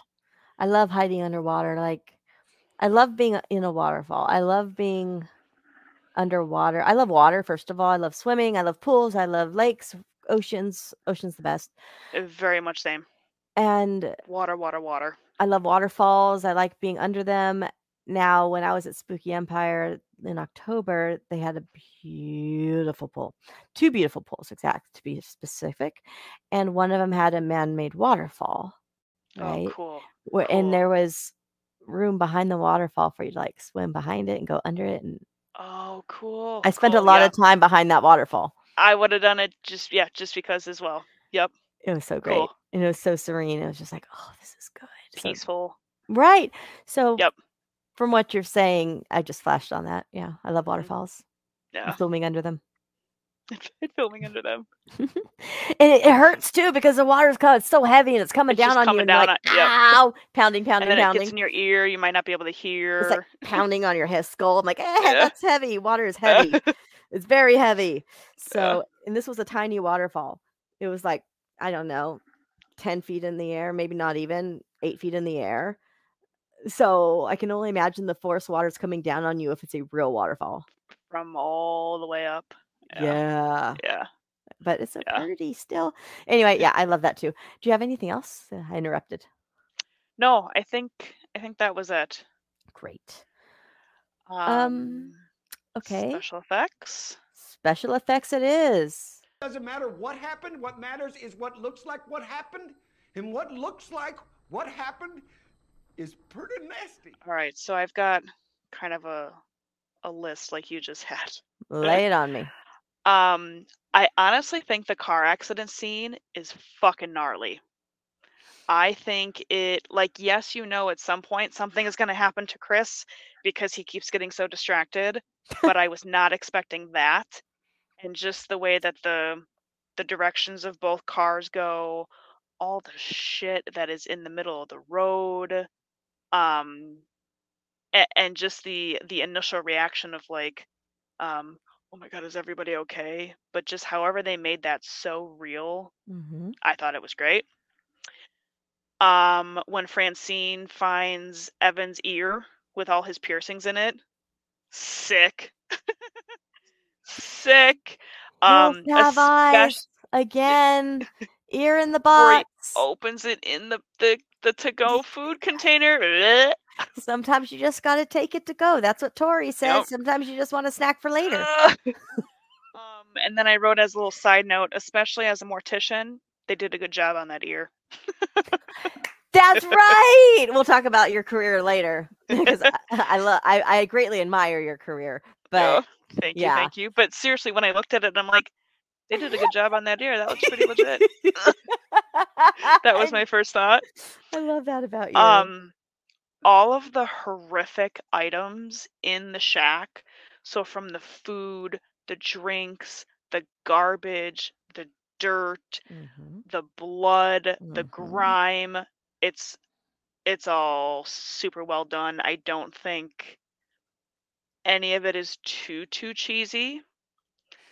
I actually think the cheesiness of the special effects goes down as you go further in the series. I can definitely see that happening. That is inevitable. Yeah. That happens in every movie, honestly. It just kind of goes down. Most of the time. Yep. It either goes down, or if you're like Saw, you get way more extreme, but like over the top extreme. Still good, but you know. Yes. But a movie like this, yeah. Making Chris's hand bleed from the tension from holding the door jamb, and he is shaking and it's starting to drip, and you know how painful that is, but he just can't let go. I thought that was really well done. Also tension building. Yep. And then last but not least, the arrow straight through the police officer's eye. Yeah, I love that. Was eye. Almost like bullseye, literally. Yep. I don't really have much to add on top of that. I loved our mutant designs. They looked great. Agreed. So good. Agreed. So the effects people that worked on this were from Stan Winston Studios, so that has a lot to do with the quality. Stan Winston also, I mean, legend of course, but he also worked uncredited on Friday the 13th, part 2 and 3. Okay. Which is awesome. Okay. Sure. You know, our main effects guy, this is where it is, my note is, Warren Appleby. We lost him in 2019. He was only 44 years old. Oh, wow. And freak accident, a piece of FX equipment exploded, making props for Titans. Oh my gosh, that's just horrible. That's horrible. I mean, man, just tragic. He did effects for It, the remake. Okay. Shape of Water, Mama, Pay the Ghost, which we just did last year. The 2013 Carrie, 2011's The Thing, Devil. I love Devil. Not a big effects movie, but Devil. Oh my God. Devil's a good one. That had me shook too. That was good.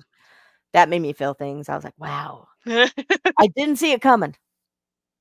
Dead Silence, Saw Part 4, and Stephen King's Storm of the Century. I think that was a 4-part. He did a lot of work on a lot of movies. He did a lot of work with Del Toro. He did a lot of work with Stephen King and stuff on their projects. And so, I mean, and he did so much more. Those were just my standouts.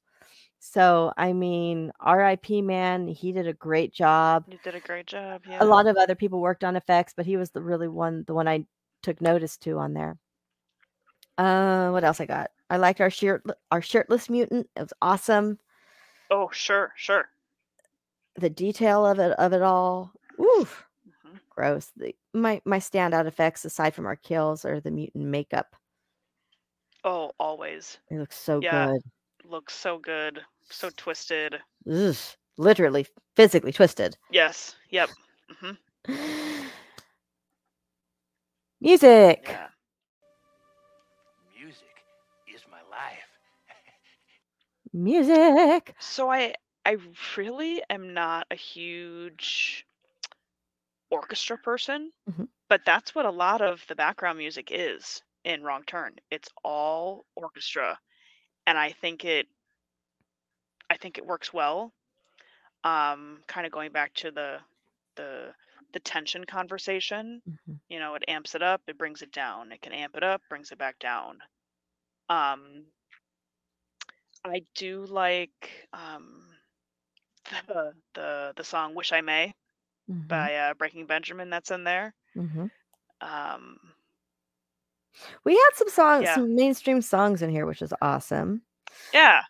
Birthday by Simple, If Only by Queens of the Stone Age. Actually, I forget what songs Chris is listening to in his car, which I thought was kind of ironic because those songs seem very calming as he is going into the worst traffic ever, which then leads him into his worst nightmare ever. So we did have mainstream songs in here, but a lot of the orchestrations. Okay, so our composer in this was Elia Kermagel, and he did Piranha 3DD, Pulse, and Stigmata. Oh, okay.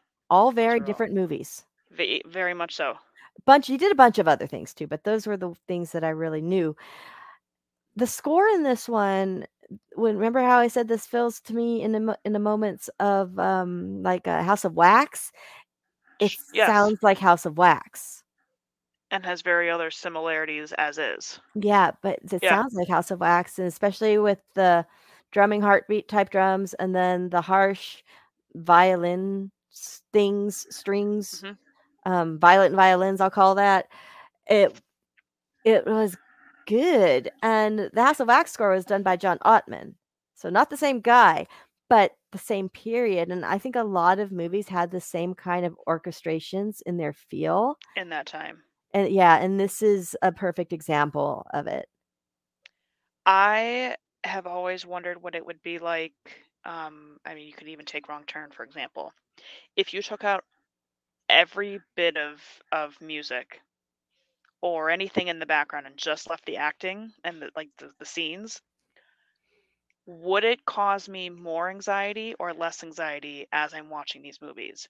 Because I do credit a lot of the music, whether it's lyrical, whether it's orchestral, to that, oh gosh, something's happening, Yeah. or okay, we're kind of calming down, Yeah. and just what that would be like to almost watch some of these movies without any of it, and what that would be like. Sometimes music can actually give it away, like Mhm. something's going to come, or something's not going to. They like to give you the false expectation something's gonna happen, and then just kidding. Yeah, yeah. But it does it. It messes with you, but it adds to the scariness, the anxiety-inducing part of it. Well, movies, I mean, I can tell you from being on movie sets, suck without music. It's so lame and boring, and music and editing make or break a movie. I was just gonna say, do you feel like it's like almost the final glue It to make editing is editing it is the is? final glue, I think. But music, there was one movie we did a couple years ago, it was a Christmas horror film, and the music was so distracting. It took us out of everything. It was so in your face, and it was from the Like it'd 80s. almost be too much. It was way too much for what Okay. the movie was, and Okay. it was from the 80s and low budget, but I mean, it was just Still. like not good. And Okay. at least it didn't do that to this one because Like take it away. Yeah, because the first time we covered this movie, I didn't pay any attention to the music at all. When doing my homework on this one, I actually separated the soundtrack and listened to it alone without the movie Okay. to pay attention to it. And Yeah. that's when I realized it sounds like House of Wax Okay. because I love When that you score too. That's kind of interesting how you said that. There's some soundtracks I will look up just to be like, well, if I remove the visual of the movie, the actors, the scenes, whatever, but I just listen to the songs, would it help me not necessarily figure out like what they were thinking about putting these songs in these certain spaces, or does it speak to that particular scene? Mhm. Does it give some sort of like foreshadowing to something? Mhm. So I like doing that. You know what's a really good one to listen to on its own? The whole suite's about 30 minutes or so. Wes Craven's New Nightmare score. Oh, okay. Sure. Because every song in that movie is different. It feels different. Okay. And so it really it was so interesting because every song was so different. And I can't even describe it. The movie is the same it's the same all the way through. It's a nice through line. But the orchestrations were all so unique in the different scenes. Okay. It was Sure, so sure. cool. And it's a beautiful, beautiful suite. I can't remember who composed that, but it was stunning. So a lot of times when I can't focus on the music of these movies, I'll separate the score because most of them are on YouTube and just listen to the movies, music sure. alone Yeah. for a little Or the while. soundtrack, yeah. Maybe not the whole score, but just to get a feel of it. Because a lot of times when I'm watching the movies, I'm not paying attention to the background music at all. Yeah, yeah. Well, and there's, like even just us going through this, I mean, there really is so many aspects to every movie that's made. So it's hard to really pick up on every single thing. Mhm. Even though you should, that's what they want you to do. But sometimes it is. It's like, well, I'm focused on this portion of it. Exactly. Also, side note confession, even though we're talking about horror, all throughout college, I would listen to the full 5 movies of Twilight soundtrack when I would study and do homework. Twilight! For sure. All the piano and just all of it. Help me Oh, so study, you're help talking me about the focus. score. Yes. I thought you were talking about the movies. No, the score. The score is nice. Oh, I'll give you I the mean, score. The score Spotify, is nice. Twilight, bam, studied to it day in and day out. The score is good. I like the score. I hate the movies. Love the score. So okay, you redeemed yourself. I do love the movies. I know it's embarrassing, but here we are. You know what? You like, right? Aging. Stand the test of time. And really, if you remade it today, I guess instead of a flip phone, you'd have an iPhone. Yeah. I mean, sure, you could change the cars a little bit, but everything else can stay the same. From a freak car accident to trying to get to a job interview to going out with your friends because you were just broken up with. Yeah. It all works. It all works. Have you seen the remake of Wrong Turn? Yeah, 2021, I think. I have not. Yes. Yay or nay? I did not like it. Okay. I didn't like it because I was expecting this essentially, yes. And in my opinion, it actually it does have the same sense, but in a more culty vibe. Oh, okay. The mutants have absolutely nothing to do with the story. That's a bummer. And I'm like, I felt like that was the premise of Wrong Turn. It is. So it didn't do it for me. That's a bummer, man. And it's a big bummer because I'm a big fan of Damien Maffei. Me too. And I hope he doesn't hear this. Did he direct it?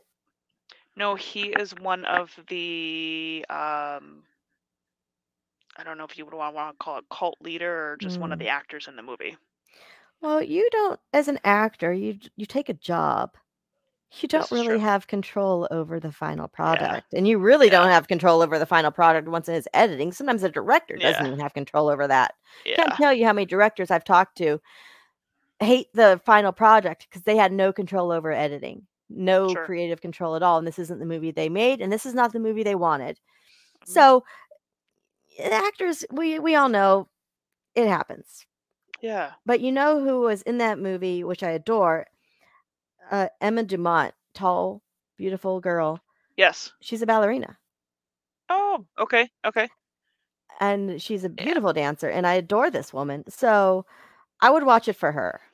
Okay. But I've heard negative things about it just because, like, someone told me it had a lot of CGI. And I think I have only ended up watching it once. Yes, it does sit on my shelf because I have to have the full collection. I'm a completist too. Yep. But I own Texas Chainsaw Part 4, okay? Don't judge me. Oh. Yeah, and I guess if you're not the biggest fan of this Wrong Turn, if I were you, I would give it a watch and just see what you think. Maybe it does a different twist for you this time around. That's a very good point. Yeah. Okay. Pacing. What are you waiting for, huh? What are you waiting for? You know, I don't like long movies, and this is a good length for me. Perfect. 90 minutes, good. I'd agree. We did talk about this a little bit earlier, but I think in this way, you have to have this beginning, this middle, this amping up, and the end. And that's what this has. I think it starts slow, but it starts to amp up, and you need all of the dialogue in all of those characters to understand what Chris is doing in the middle of the woods, to understand what the group is doing in the middle of the woods. The emotion of wanting to really get this new job and getting to a job interview, the emotion of I was just broken up with and my friends brought me out here and now they're all dead. I think all of that is important to pacing it out. You have to have all that before you can really get going into the bloody, gory horror scenes. See, the thing is, that's the part I liked. They lost Yeah. me at mutants. Oh, sure. I liked that part. That's the thing. I think my issues is I don't really care. I find mutants quite boring and I don't care. But their character development, loved it. Mm-hmm. Loved it. That was not the part I had an issue with. I enjoyed the beginning. It's my favorite part of the movie is the first 15 minutes. Well, and you know, like we had said earlier with like some of the quoting, like how they're talking about eloping and just it's funny and it's kind of comical and they joke here and there. But then once it's dark, it's dark. But you need all of that to get the rest of the story. So I think it works. I liked it. Yeah. Yeah, that was my favorite part. Yep. I didn't like the rest of it. Sorry, guys. You know, talking about it with you has made me like it a little more. Okay, so we'll get into that. You are welcome. Okay. Twist.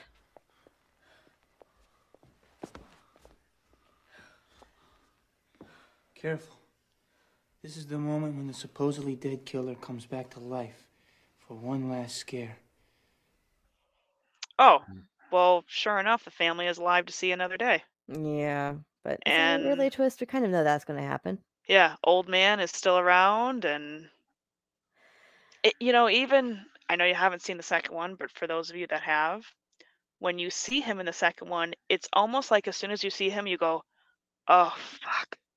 Like you know, it's the same impending doom as soon as you see this guy. That's so funny. Yeah, I mean, it wasn't really that twisty. I guess my favorite twist in it is when they come upon the car graveyard. I loved that scene. It was so pretty. It was beautiful the way it was shot. And again, that's the "we are so fucked" moment. And that's the all those keys in those bowls. Oh, all the things they were holding on to and hoarding in their shack. Oh. But again, same as Hills Have Eyes. All right. You know. When did The Hills Have Eyes come out? We've only mentioned it a gazillion times. Who came first? 2006. This came first. Okay. Hills Have Eyes ripped it off. You could almost go as far as like Hostel 3. Yeah. Where you go through all the cell phones, the clothing, the pagers, but boxes of that stuff where it's like, oh, you realize this has been going on for months, if not years, that these people have been doing this. I like Hostel 3. No one likes Hostel 3. Hostel is one of my all-time favorite series. Even though Eli Roth had nothing to do with the third one, it's still great. It still works. I love it. It scares the hell out of me every time I watch any one of them. And I think we've had this conversation about Heather and how her scene in part 2 is easily one of the top 5, maybe top 3 most horrific, gory, sickening, disturbing scenes I've ever seen. Ever. Everything about it is awful. In the best way. It's scary. Like, it makes you afraid to go to foreign countries. And then part 3 turns that shit on its head. What? Because you're expecting them to be overseas, and then you find out they're like in Vegas or some shit. Yep. But it's, not to get way off topic, but in the first one, when Paxton goes to the police and the officer looks at him and he goes, "Oh, you are so far from home." Oh, like scary. And I've actually never been out of the country ever, But already you're in another country, Mhm. so you're vulnerable because you don't know the language, where you're going, who's who's going to try to take advantage of you because you don't know the language, you don't have the money, you don't have, and They're it just different it plays on all of that. different justice system, different police, they're everything. We're used to our justice system. Yeah, and it's I've but never been that's to a country like that. I have been to London. I have been to Paris, okay. and I have been to Copenhagen, which I guess would be the closest thing to that, even though not even. Sure. The Yep. only thing issue I had with Copenhagen as far as discomfort goes is they don't use the same alphabet. Oh. So we couldn't even look up what the sign might say Oh, sure. because we Sure. don't know what these letters are. Right. Or like take a guess as to what this could mean. Right. We can't sound Sure. it out phonetically because these letters are not our letters. And like even just that alone, like that idea to me, was scary. that's scary. Yeah. Hmm. So I guess the closest I might be in that kind of a foreign country is Copenhagen, but it didn't feel like that. Like that. Like Slovakia felt really grimy and dangerous and gritty anyway. So And anytime I even hear the word, all I think of is hostel. I know. I stayed in a hostel once, and it was before I saw the movie. The movie had just come out. The movie had just come out like a year before, and everyone's like, "Ooh, have you seen that movie?" And he said, "No." And they're like, "Don't before you go." Don't. And honestly, it probably would have prevented me from doing so. I would have been like, oh, I don't know. It's kind of a free for all. There are plenty of shady hostels in this country, but I stayed in a really fancy one. Yeah. It was really good. The best. Yeah. It was really good. And it felt super duper secure. Cameras everywhere. Like it was like super secure. And they didn't hold your passport. You kept all that stuff on ya. I was just gonna ask, so when you walked in your room, were there two girls getting ready to go for a massage or no? We're going to the spa. It was single sex rooms, so technically yes. Okay. But that has later. I was the only one there for the first 2 days, luckily. Okay. It could have housed 10 people. Wow. Bunk beds. And it had a locker. Everyone had a locker for your stuff, like a half locker you find in high school, like the half one. Wow. Wow. So you put your suitcase in the locker if you wanted, or you could keep it at the front desk if it didn't fit. But I felt super secure, and more girls showed up later, and I did walk into some business. Stuff. Some business. Not sex business, but some naked business. And I'm like, okay. Like, some like okay. changing clothes stuff. You know, I'm like, well, I'm from the theater, so that's fine. But I know my theater comrades. Mm-hmm. I don't know these strangers. It felt awkward because I didn't know them. Mm-hmm. Anyway, but it was it was a great experience. I made some friends I'd still keep in touch with today. Sure. There. Would do it again? Would do it again at this hostel. Okay. I'm apprehensive on other ones, but this one, it was legit. It was really, really good. And it was really nice. Cool. Definitely do it again at this hostel. The Harris, Ira and Nikki Harris Hostel in downtown Chicago. That's where it was. It's before I moved here. Okay. It's like $30 a night. You can't beat that. Yeah, no, not at all. No. Okay. Scary. We've kind of talked about it to death. This movie. Yeah. The scariest part about this movie is getting lost. No, thank you. And I kind of use the little line of everyone's afraid that something is out in the woods. You know, whether you go camping, whether you're hiking, whether you're, everybody has that innate fear. It's an animal, it's a person, it's a homeless person, it's a guy in a hockey mask.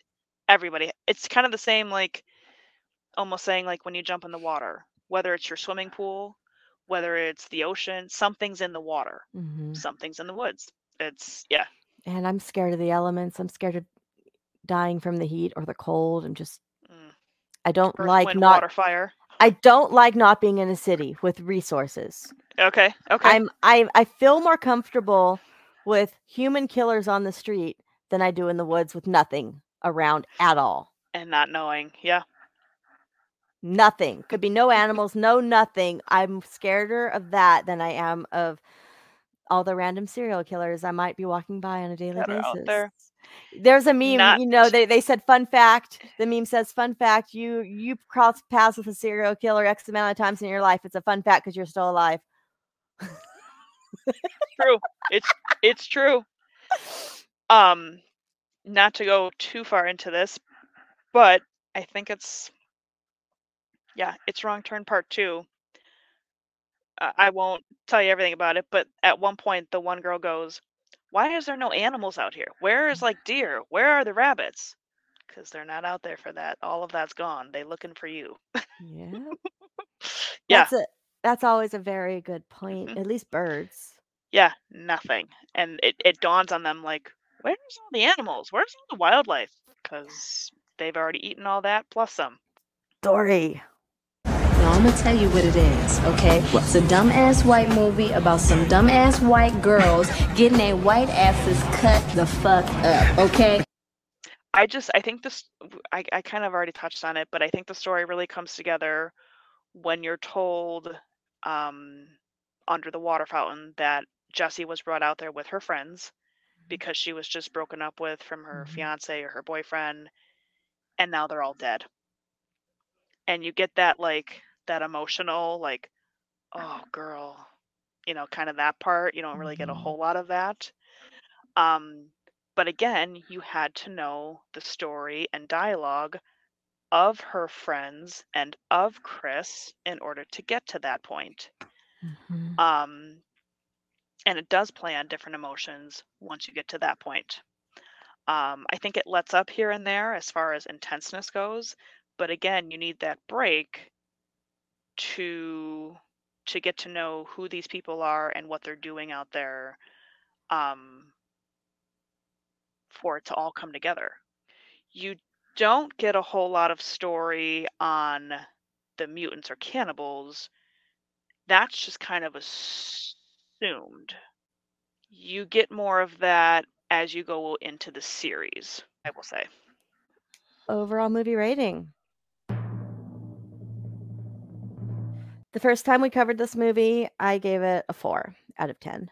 Now, thinking, it gets worse. Oh no. Thinking about doing this again, I was like, I wanted to do it again because I thought it should have been done again. But were you like, damn it, Sam, why did you pick Wrong Turn? It was on it was on the list I gave you, so it has to be done at some point. But I was just like, I don't want to watch this movie. It's going to be like a 2. This is before I re-listened to the episode. I thought it was going to be a 2. I'm raising it to like a 6, guys.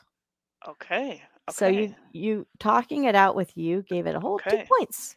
All right. And that's a big jump. We'll take it. I love it. It's a win for you guys. It's a win for the Wrong Turn fans.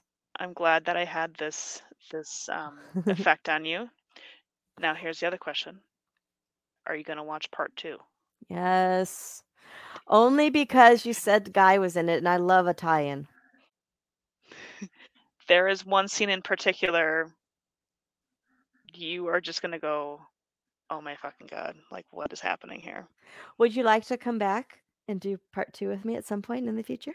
For sure. For sure. Okay, it's a date. Bree is literally looking at me going, I love part 1, but we love part 2. Oh, that's amazing. Of Wrong Turn. Great. So we will continue the Wrong Turn. Oh, fuck yeah. Yeah. So we're going to be continuing the Wrong Turn talk with Sam at a future time, which will be even good. More interesting for me because I've never seen it, where I have seen this one several times. Yes, and let's see. I thought, and again, it's got the comedy aspect of it. You get to know each of the characters, and then you go into what is going to happen. Yeah. So what's your movie rating on this? I gave it an 8. There's nothing wrong with that. As compared to your 4 to a 6. No, I gave it an 8. I do think a lot of people hate on these movies, but I think they hate on the ones that come after the first one. Because it does get a little far-fetchy. Mm-hmm. The effects and the gore, as we said, they go a little bit downhill a little bit as far as realistic. I mean, the gore and everything, that stays the same, if not gets even more intense. But the actual effects of it, I think they go a little downhill. But I think it's scary. I think the story works. I think the characters work. I think, again, the fear of something's in the woods works. The little old man at the gas station that you're like, is he a good guy? Is he a bad guy? Is he trying to help? Could he care less? I think it all works. I thought of another gas station person. Let's hear it. Not Cabin in the Woods. Cabin Fever. Oh, yes. Yes. Pancakes. There. Yes. Anyway, I digress. Moving on. Sorry, Yep. I just thought of another one.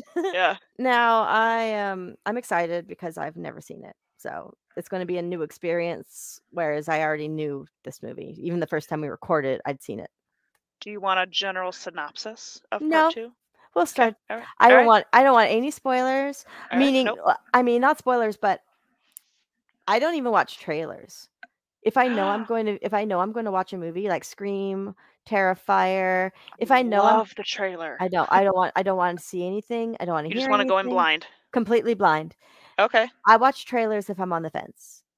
Okay. If I That's don't fair. know if I'm going to go see it, especially in the theater. That's why I said the Population movie, don't just watch it. Don't read, don't Just do watch anything. it. Just watch it. Okay. I like to go in completely blind, no expectations, no notions, no visuals, nothing. Okay. Because that'll make or break it for me if they show too much in the trailer and I'm waiting for it, but that's like all they threw it all in the trailer and there's nothing else in the movie that's good. I'm like, well, that sucks. Yeah. So if I know I'm watching the movie, I don't want to know anything trailer-wise. Anything. Nothing. That's fair. That's So fair. I watch trailers Alright. and I'm not sure if I'm going to watch it or not. Okay. Fun facts. That's the fact, Jack! That's a fact, Jack! I don't have a whole lot on this, but what I got I was gonna say, I is don't know that I have any. Emmanuel apparently dislocated her shoulder performing her fall through the trees. Oh. That's the internet. I'm not sure. That's the internet. When running from the cabin, Desmond broke his right ankle when going over the log, so he had to film the rest of the movie with a bum ankle. Okay. Bummer, right? Wow. Well, and actually, at one point, you do see him limping from his gunshot. Mhm. So it works. Yeah, they may have written that gunshot in. Yeah, so it works. Okay. And I know that's true because I heard him say it in an interview. Okay. Apparently the cast and crew got a case of poison ivy, confusing those plants for weeds. Whoops. Ouch. Filmed in Ontario. Yep, in Canada. Yeah, ignorant American over here. I didn't know Ontario was so woodsy, but it's a very, very big mass of land of Canada. Oh, yeah. So, Yep. yeah, lots Makes of it is sense. uninhabited. So this was almost my prop. It was Chris's car. It was the 67 Mustang. That was a good year for a Mustang. Kind of wanted it. And our Mutants truck also kind of wanted it. Is a 1948 Dodge B Series. I love those That tow classic truck. cars. Those Huh. cars, early cars from the 40s. Sure. So good. So that's all for fun facts. It's time for shout outs. First, we must shout out our Patreons, John, Alex, Mike, and Bill. We love you so much. I know some of you have talked to me about this movie before. It's probably John, but I can't remember what you said. So refresh my memory. Thoughts on Wrong Turn, boys? Let me know. Our artist, Clark, who does amazing work for the show, always has. Just finished the new logo, and I'm in love. It will good. be released, of It'll be course. looking good. All Yeah, right. I'm going to release it today or tomorrow, so it'll be Yay. out for quite a while by the time this episode drops. I'm a marionette. Awesome. And Can't wait to see it. And I'm so pretty. Cool. He did me right. And I'm so pretty. I'm far prettier than I am in person. It was so good. Oh, jeez. And it's very pink, and I love pink. Like my dress. Perfect. My dress is pink. It's so pretty. Anyway, Awesome. author David O'Hanlon, who does Babysitter Massacre books, Okay. exactly as it sounds. Hey, David, have you ever thought about doing a Babysitter Massacre books where they run into mutants? Oh, That could be fun. could be a new theme. And of course, our listeners, the listeners, thank you for your support in this transition and for keeping me going and giving me advice and tips and tricks and input on everything. I love you so much. And now we must shout out our guest of honor, Sam. Sam, like I said, I couldn't remember when we met because I felt like we had been friends for forever. And I had no distinct memory. You just kind of appeared into my life, and it was like you Here were I always was. there. You were always there. That's how it felt. Yeah. And I never thought about our meeting until today when I was trying to remember. So And you're like, oh shoot. I'm glad you felt the same way. Thank you so much for coming here and doing this with me. Now, talking about you personally for a second, more than we already have, in my opinion, you have a very admirable and beautiful career. Tell us about it. Well, first, no, thank you so much for asking me to do this, as well as my fiance Bree. She'll be on another episode. Not something either of us have ever really done, but You did as great. as you see, we've been sitting here talking for almost 3 hours, and I Yeah. could talk about horror all day, every day, if you just look behind me. So, I'm loving your pride masks. You got a pride Jason and a pride Ghostface mask behind you, and it's great. The pride Jason came from Rick Stisnansky. Rick, Shout selfie out to guy. Rick. Yep. Fuck yeah, girl. And then the pride Ghostface I got at C2E2. Really? Some stand had it, and I said, I need that. How much is it? It's beautiful. Yep, need that. So thank you. Oh. But Well, you I did great. No, we just thank you. Entered it in like we were having a convo, like we always do, and you were Yeah. amazing. So Thank you. Thank you. But like Summer said, I am a licensed funeral director and embalmer in the state of Wisconsin. Coming up on 5 years licensed, 7 years in the industry. Honestly, my love for horror and scary things had no impact on me doing what I do every day. If there's one thing that I do say to people, there is no movie, there is no show, there is no prop that could ever compare to real life things that I have seen. We think that there's a lot of movies that were like, "Well, that was so well done, that was so perfect."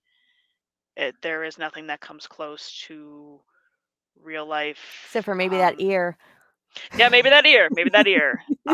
But unfortunately, as far as suicides go, car accidents, murders, I mean, the list really does go on and on. But in my own head, I come across some of these scenes, and in my head, I just say, well, that's not what I was picturing at all. Because the only picture I have before It's doing this movies, job is all yeah. of these crazy movies. So it is interesting sometimes when I come across certain things and I'm like, that's not even close. Not even close. And maybe that is for the better, but it's very real, it's very in your face, whereas what we all love to talk about is on a TV screen. But I love what I do. What made you decide to take that path? I actually went to college the first time around in Aurora, Illinois, at Aurora University, and got my bachelor's of science in biology. I originally wanted to work in forensics, so it's always been some sort of a scientific path, you could say. New Year's Eve, 2016 into 2017, I was dating a girl at the time, and we were getting ready to go to a big family New Year's Eve party. It was probably like 11 a.m., and she had gotten the phone call that her grandpa had died. She had never experienced death. And so I was there for the initial phone call. So to watch her parents, herself, her sister, just literally crumble and not know what to do, not know what to Man. say. And I just wanted to help, Yeah. but I didn't know how. Right. So, about a week later, I got invited to Grandpa's wake. And, I got there, paid my respects, and I said, I know we're dating, but you have a lot of other people that you're going to see tonight. So please don't worry about me. I will just be here and I'll find something to do. So I spent the rest of the time talking to the young funeral director standing at the door. And he was a year older than me at the time. So And young. Yes. So he was, I think he was 24. I was 23, Mhm. somewhere in there. And finally, he was talking about schooling and some of the things he was doing and things he liked, things he didn't like. And finally, I just said, "Can I ask, like, what is the big draw here? I'm just not understanding. Like, you're a good-looking guy, you're young. Like, what are you doing at the funeral home?" So he went into this story about how he had helped one of his funeral directors at the time basically reconstruct a gentleman's face after he had taken his own life after a gunshot wound. The family had a photo of this man just by chance sleeping, so they gave this photo to him, and that's what they used in order to reconstruct what they needed to reconstruct. Wow. I will not name this person, Right. but they did tell me, they said, "Sam, I know I'm not supposed to do this, but in order for you to get what I'm saying, let me show you." Yeah. So he actually took a picture of this gentleman in his casket with the photo of him sleeping right on the pillow, Uh-huh. and it was the same person. And all of the light bulbs in my head just went off, and I went, Wow. "Oh my God, how important is that? That is so important." I literally went home. I looked up Worsham College in Wheeling, Illinois, which is a mortuary school. Applied, enrolled, and that was within like a month, and I've never looked back. Like you're literally doing God's work. Like you are helping the ones that are left behind in their worst moments. And it's so beautiful and it's so admirable. And I love you Thank so much you. for it. And I like Thank you. when we met, I didn't know that about you. It's beautiful. So, thank you. for Thank you. sharing. And thank you. I never thought about until you. So thank you. What an important career this is. And I've never thought about it, honestly. I haven't attended very many funerals. Known lots of people that have died. Sure. But I don't, most of the time until recently, I've never really technically believed in funerals. Like I believe in them. That's wrong. That sounds wrong. Like the purpose of them? Yeah, people go because they need to say goodbye, right? For the most part. And I'm always of the mindset they're dead. They don't know you're there. Right? So I have not really attended very many funerals.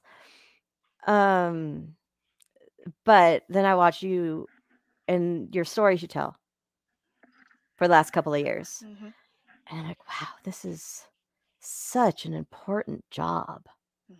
And I mean it. It's so important. I'm gonna cry. It's so good. Thank you. Thank No, you. you're making a difference. Thank you. You are making a difference, and these people are going to remember you for forever because of the experience you gave them in this worst day of their life. And I try to stress to as many families as I can, because certainly, there are families that kind of come and go. There's families that we have laughed together, we have cried together, we have sworn together, shared stories, swapped numbers, swapped Facebooks, which I think is great. But I always say, I'm like, this does not need to be this dark, daunting, horrific experience.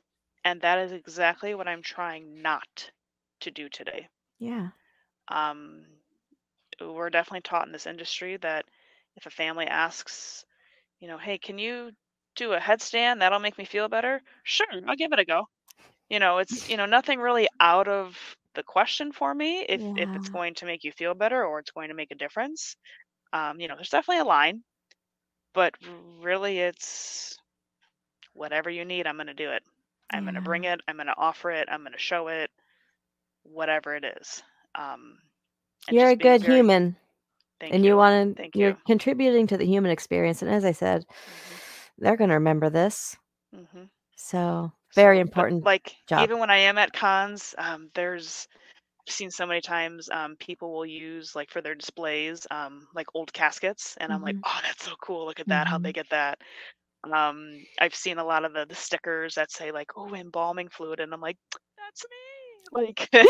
So it's interesting to, and when I ask people, I'm like, hey, where'd you get that? And then it just starts a conversation. I've actually met a couple funeral directors at these conventions that we've just stayed in touch, which I think is really cool too.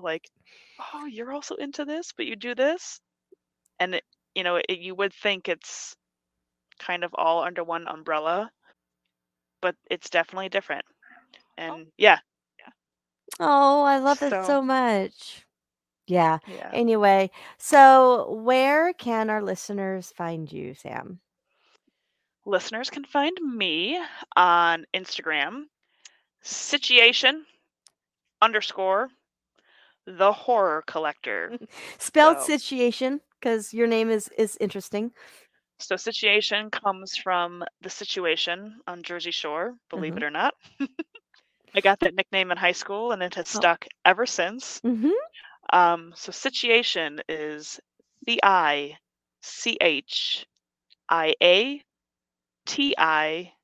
Oh, I love it.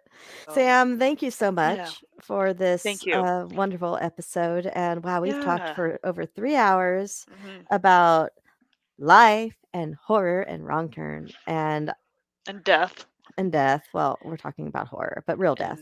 And fashion and hair and musicals and Diagnosis Murder and ballet and grandmas. Music boxes. Yes. It's just the whole shebang. The woods. Yeah. Summer's great fear of getting lost. Anyway. Sam's great fear of being lost in another country. Yes. Same fear, different element. So thank you, Sam, for giving me your morning and your early afternoon. Thank you for your time. And welcome to the Dolls of Horror. I can't wait to have you back time and time again. I can't wait. Anytime. Thank you again. And I cannot wait to do this with you. You did a Me great too. job. I never would have thought this was your first podcast. Oh, thank you so much. I just have such a passion for it. Well, we all do, but some people are not good at talking. Some people are awkward or they get nervous and they lock up. You did great. So, when I talk to grieving people every day, it's a cakewalk. Yeah. No, I got you. Thank you so much. Thank you. All right, guys, signing off. So with that, I'm Summer. And I'm Sam. And you have been listening to the Dolls of Horror. We'll talk to you later. Bye.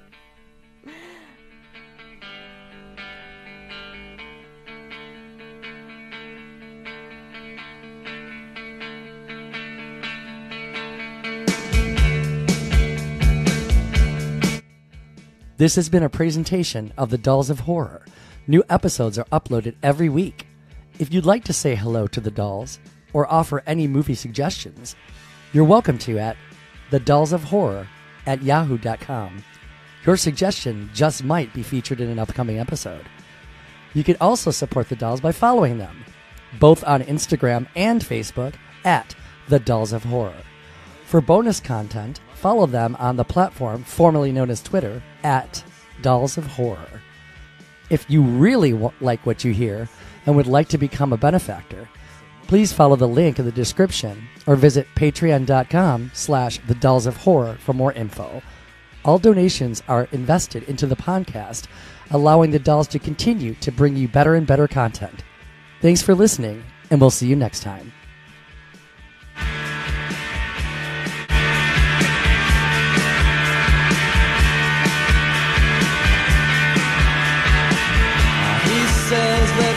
for a ride, and he says it all the time. You've got Wrong Turn, 2003. When is the first time you've seen this movie? Gosh, I can remember it was probably like early high school. And I remember it because I was watching it in my mother's living room, and she came downstairs, I think right as Francine is getting pulled back with the barbed wire. And she said, "What in the hell are you watching?" And she knew at that point. I said, "Mom, it's Wrong Turn, just make sure you make the right one." And she went upstairs. And she went upstairs. Yeah. You know, I cannot tell you how often I've gotten that reaction from people in my life.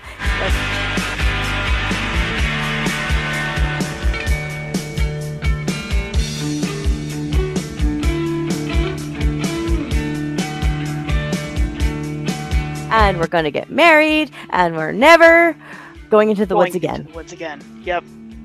Never again. That's perfect for you. Yep.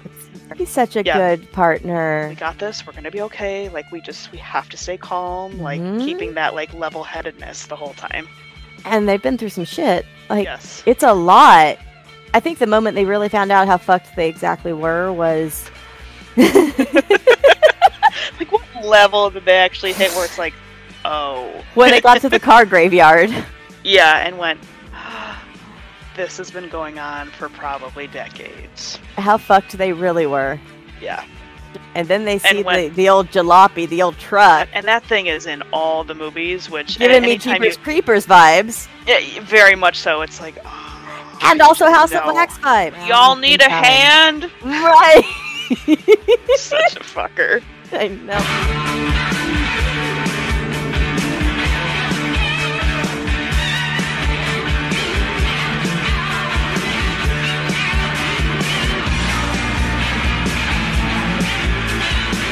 Okay, you gotta watch this one as well. I can't tell you anything about it because it will spoil the shit out of it. Population 436. Never heard of that. No one has. It's so good. Okay. Don't read anything about it. Just turn it on. Just watch it. It's a slow burn, but it'll have you fucked up. Fucked up. All right, take a look. He gives such an amazing performance in that as well. So, those are my standout Jeremy roles. Okay. Is that enough for you guys? I love this guy. Yes.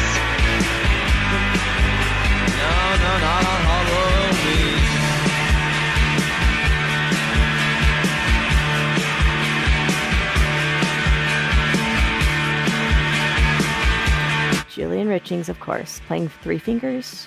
Yes, the creepiest one. You know, I hate to say it, even just looking at him, I'm like, yeah, I can see that mutant in you, my guy. I didn't warn you.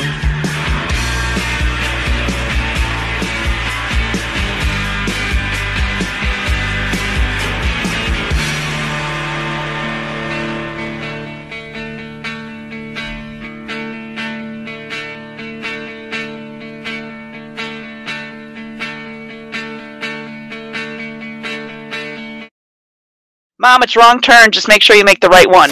Yeah.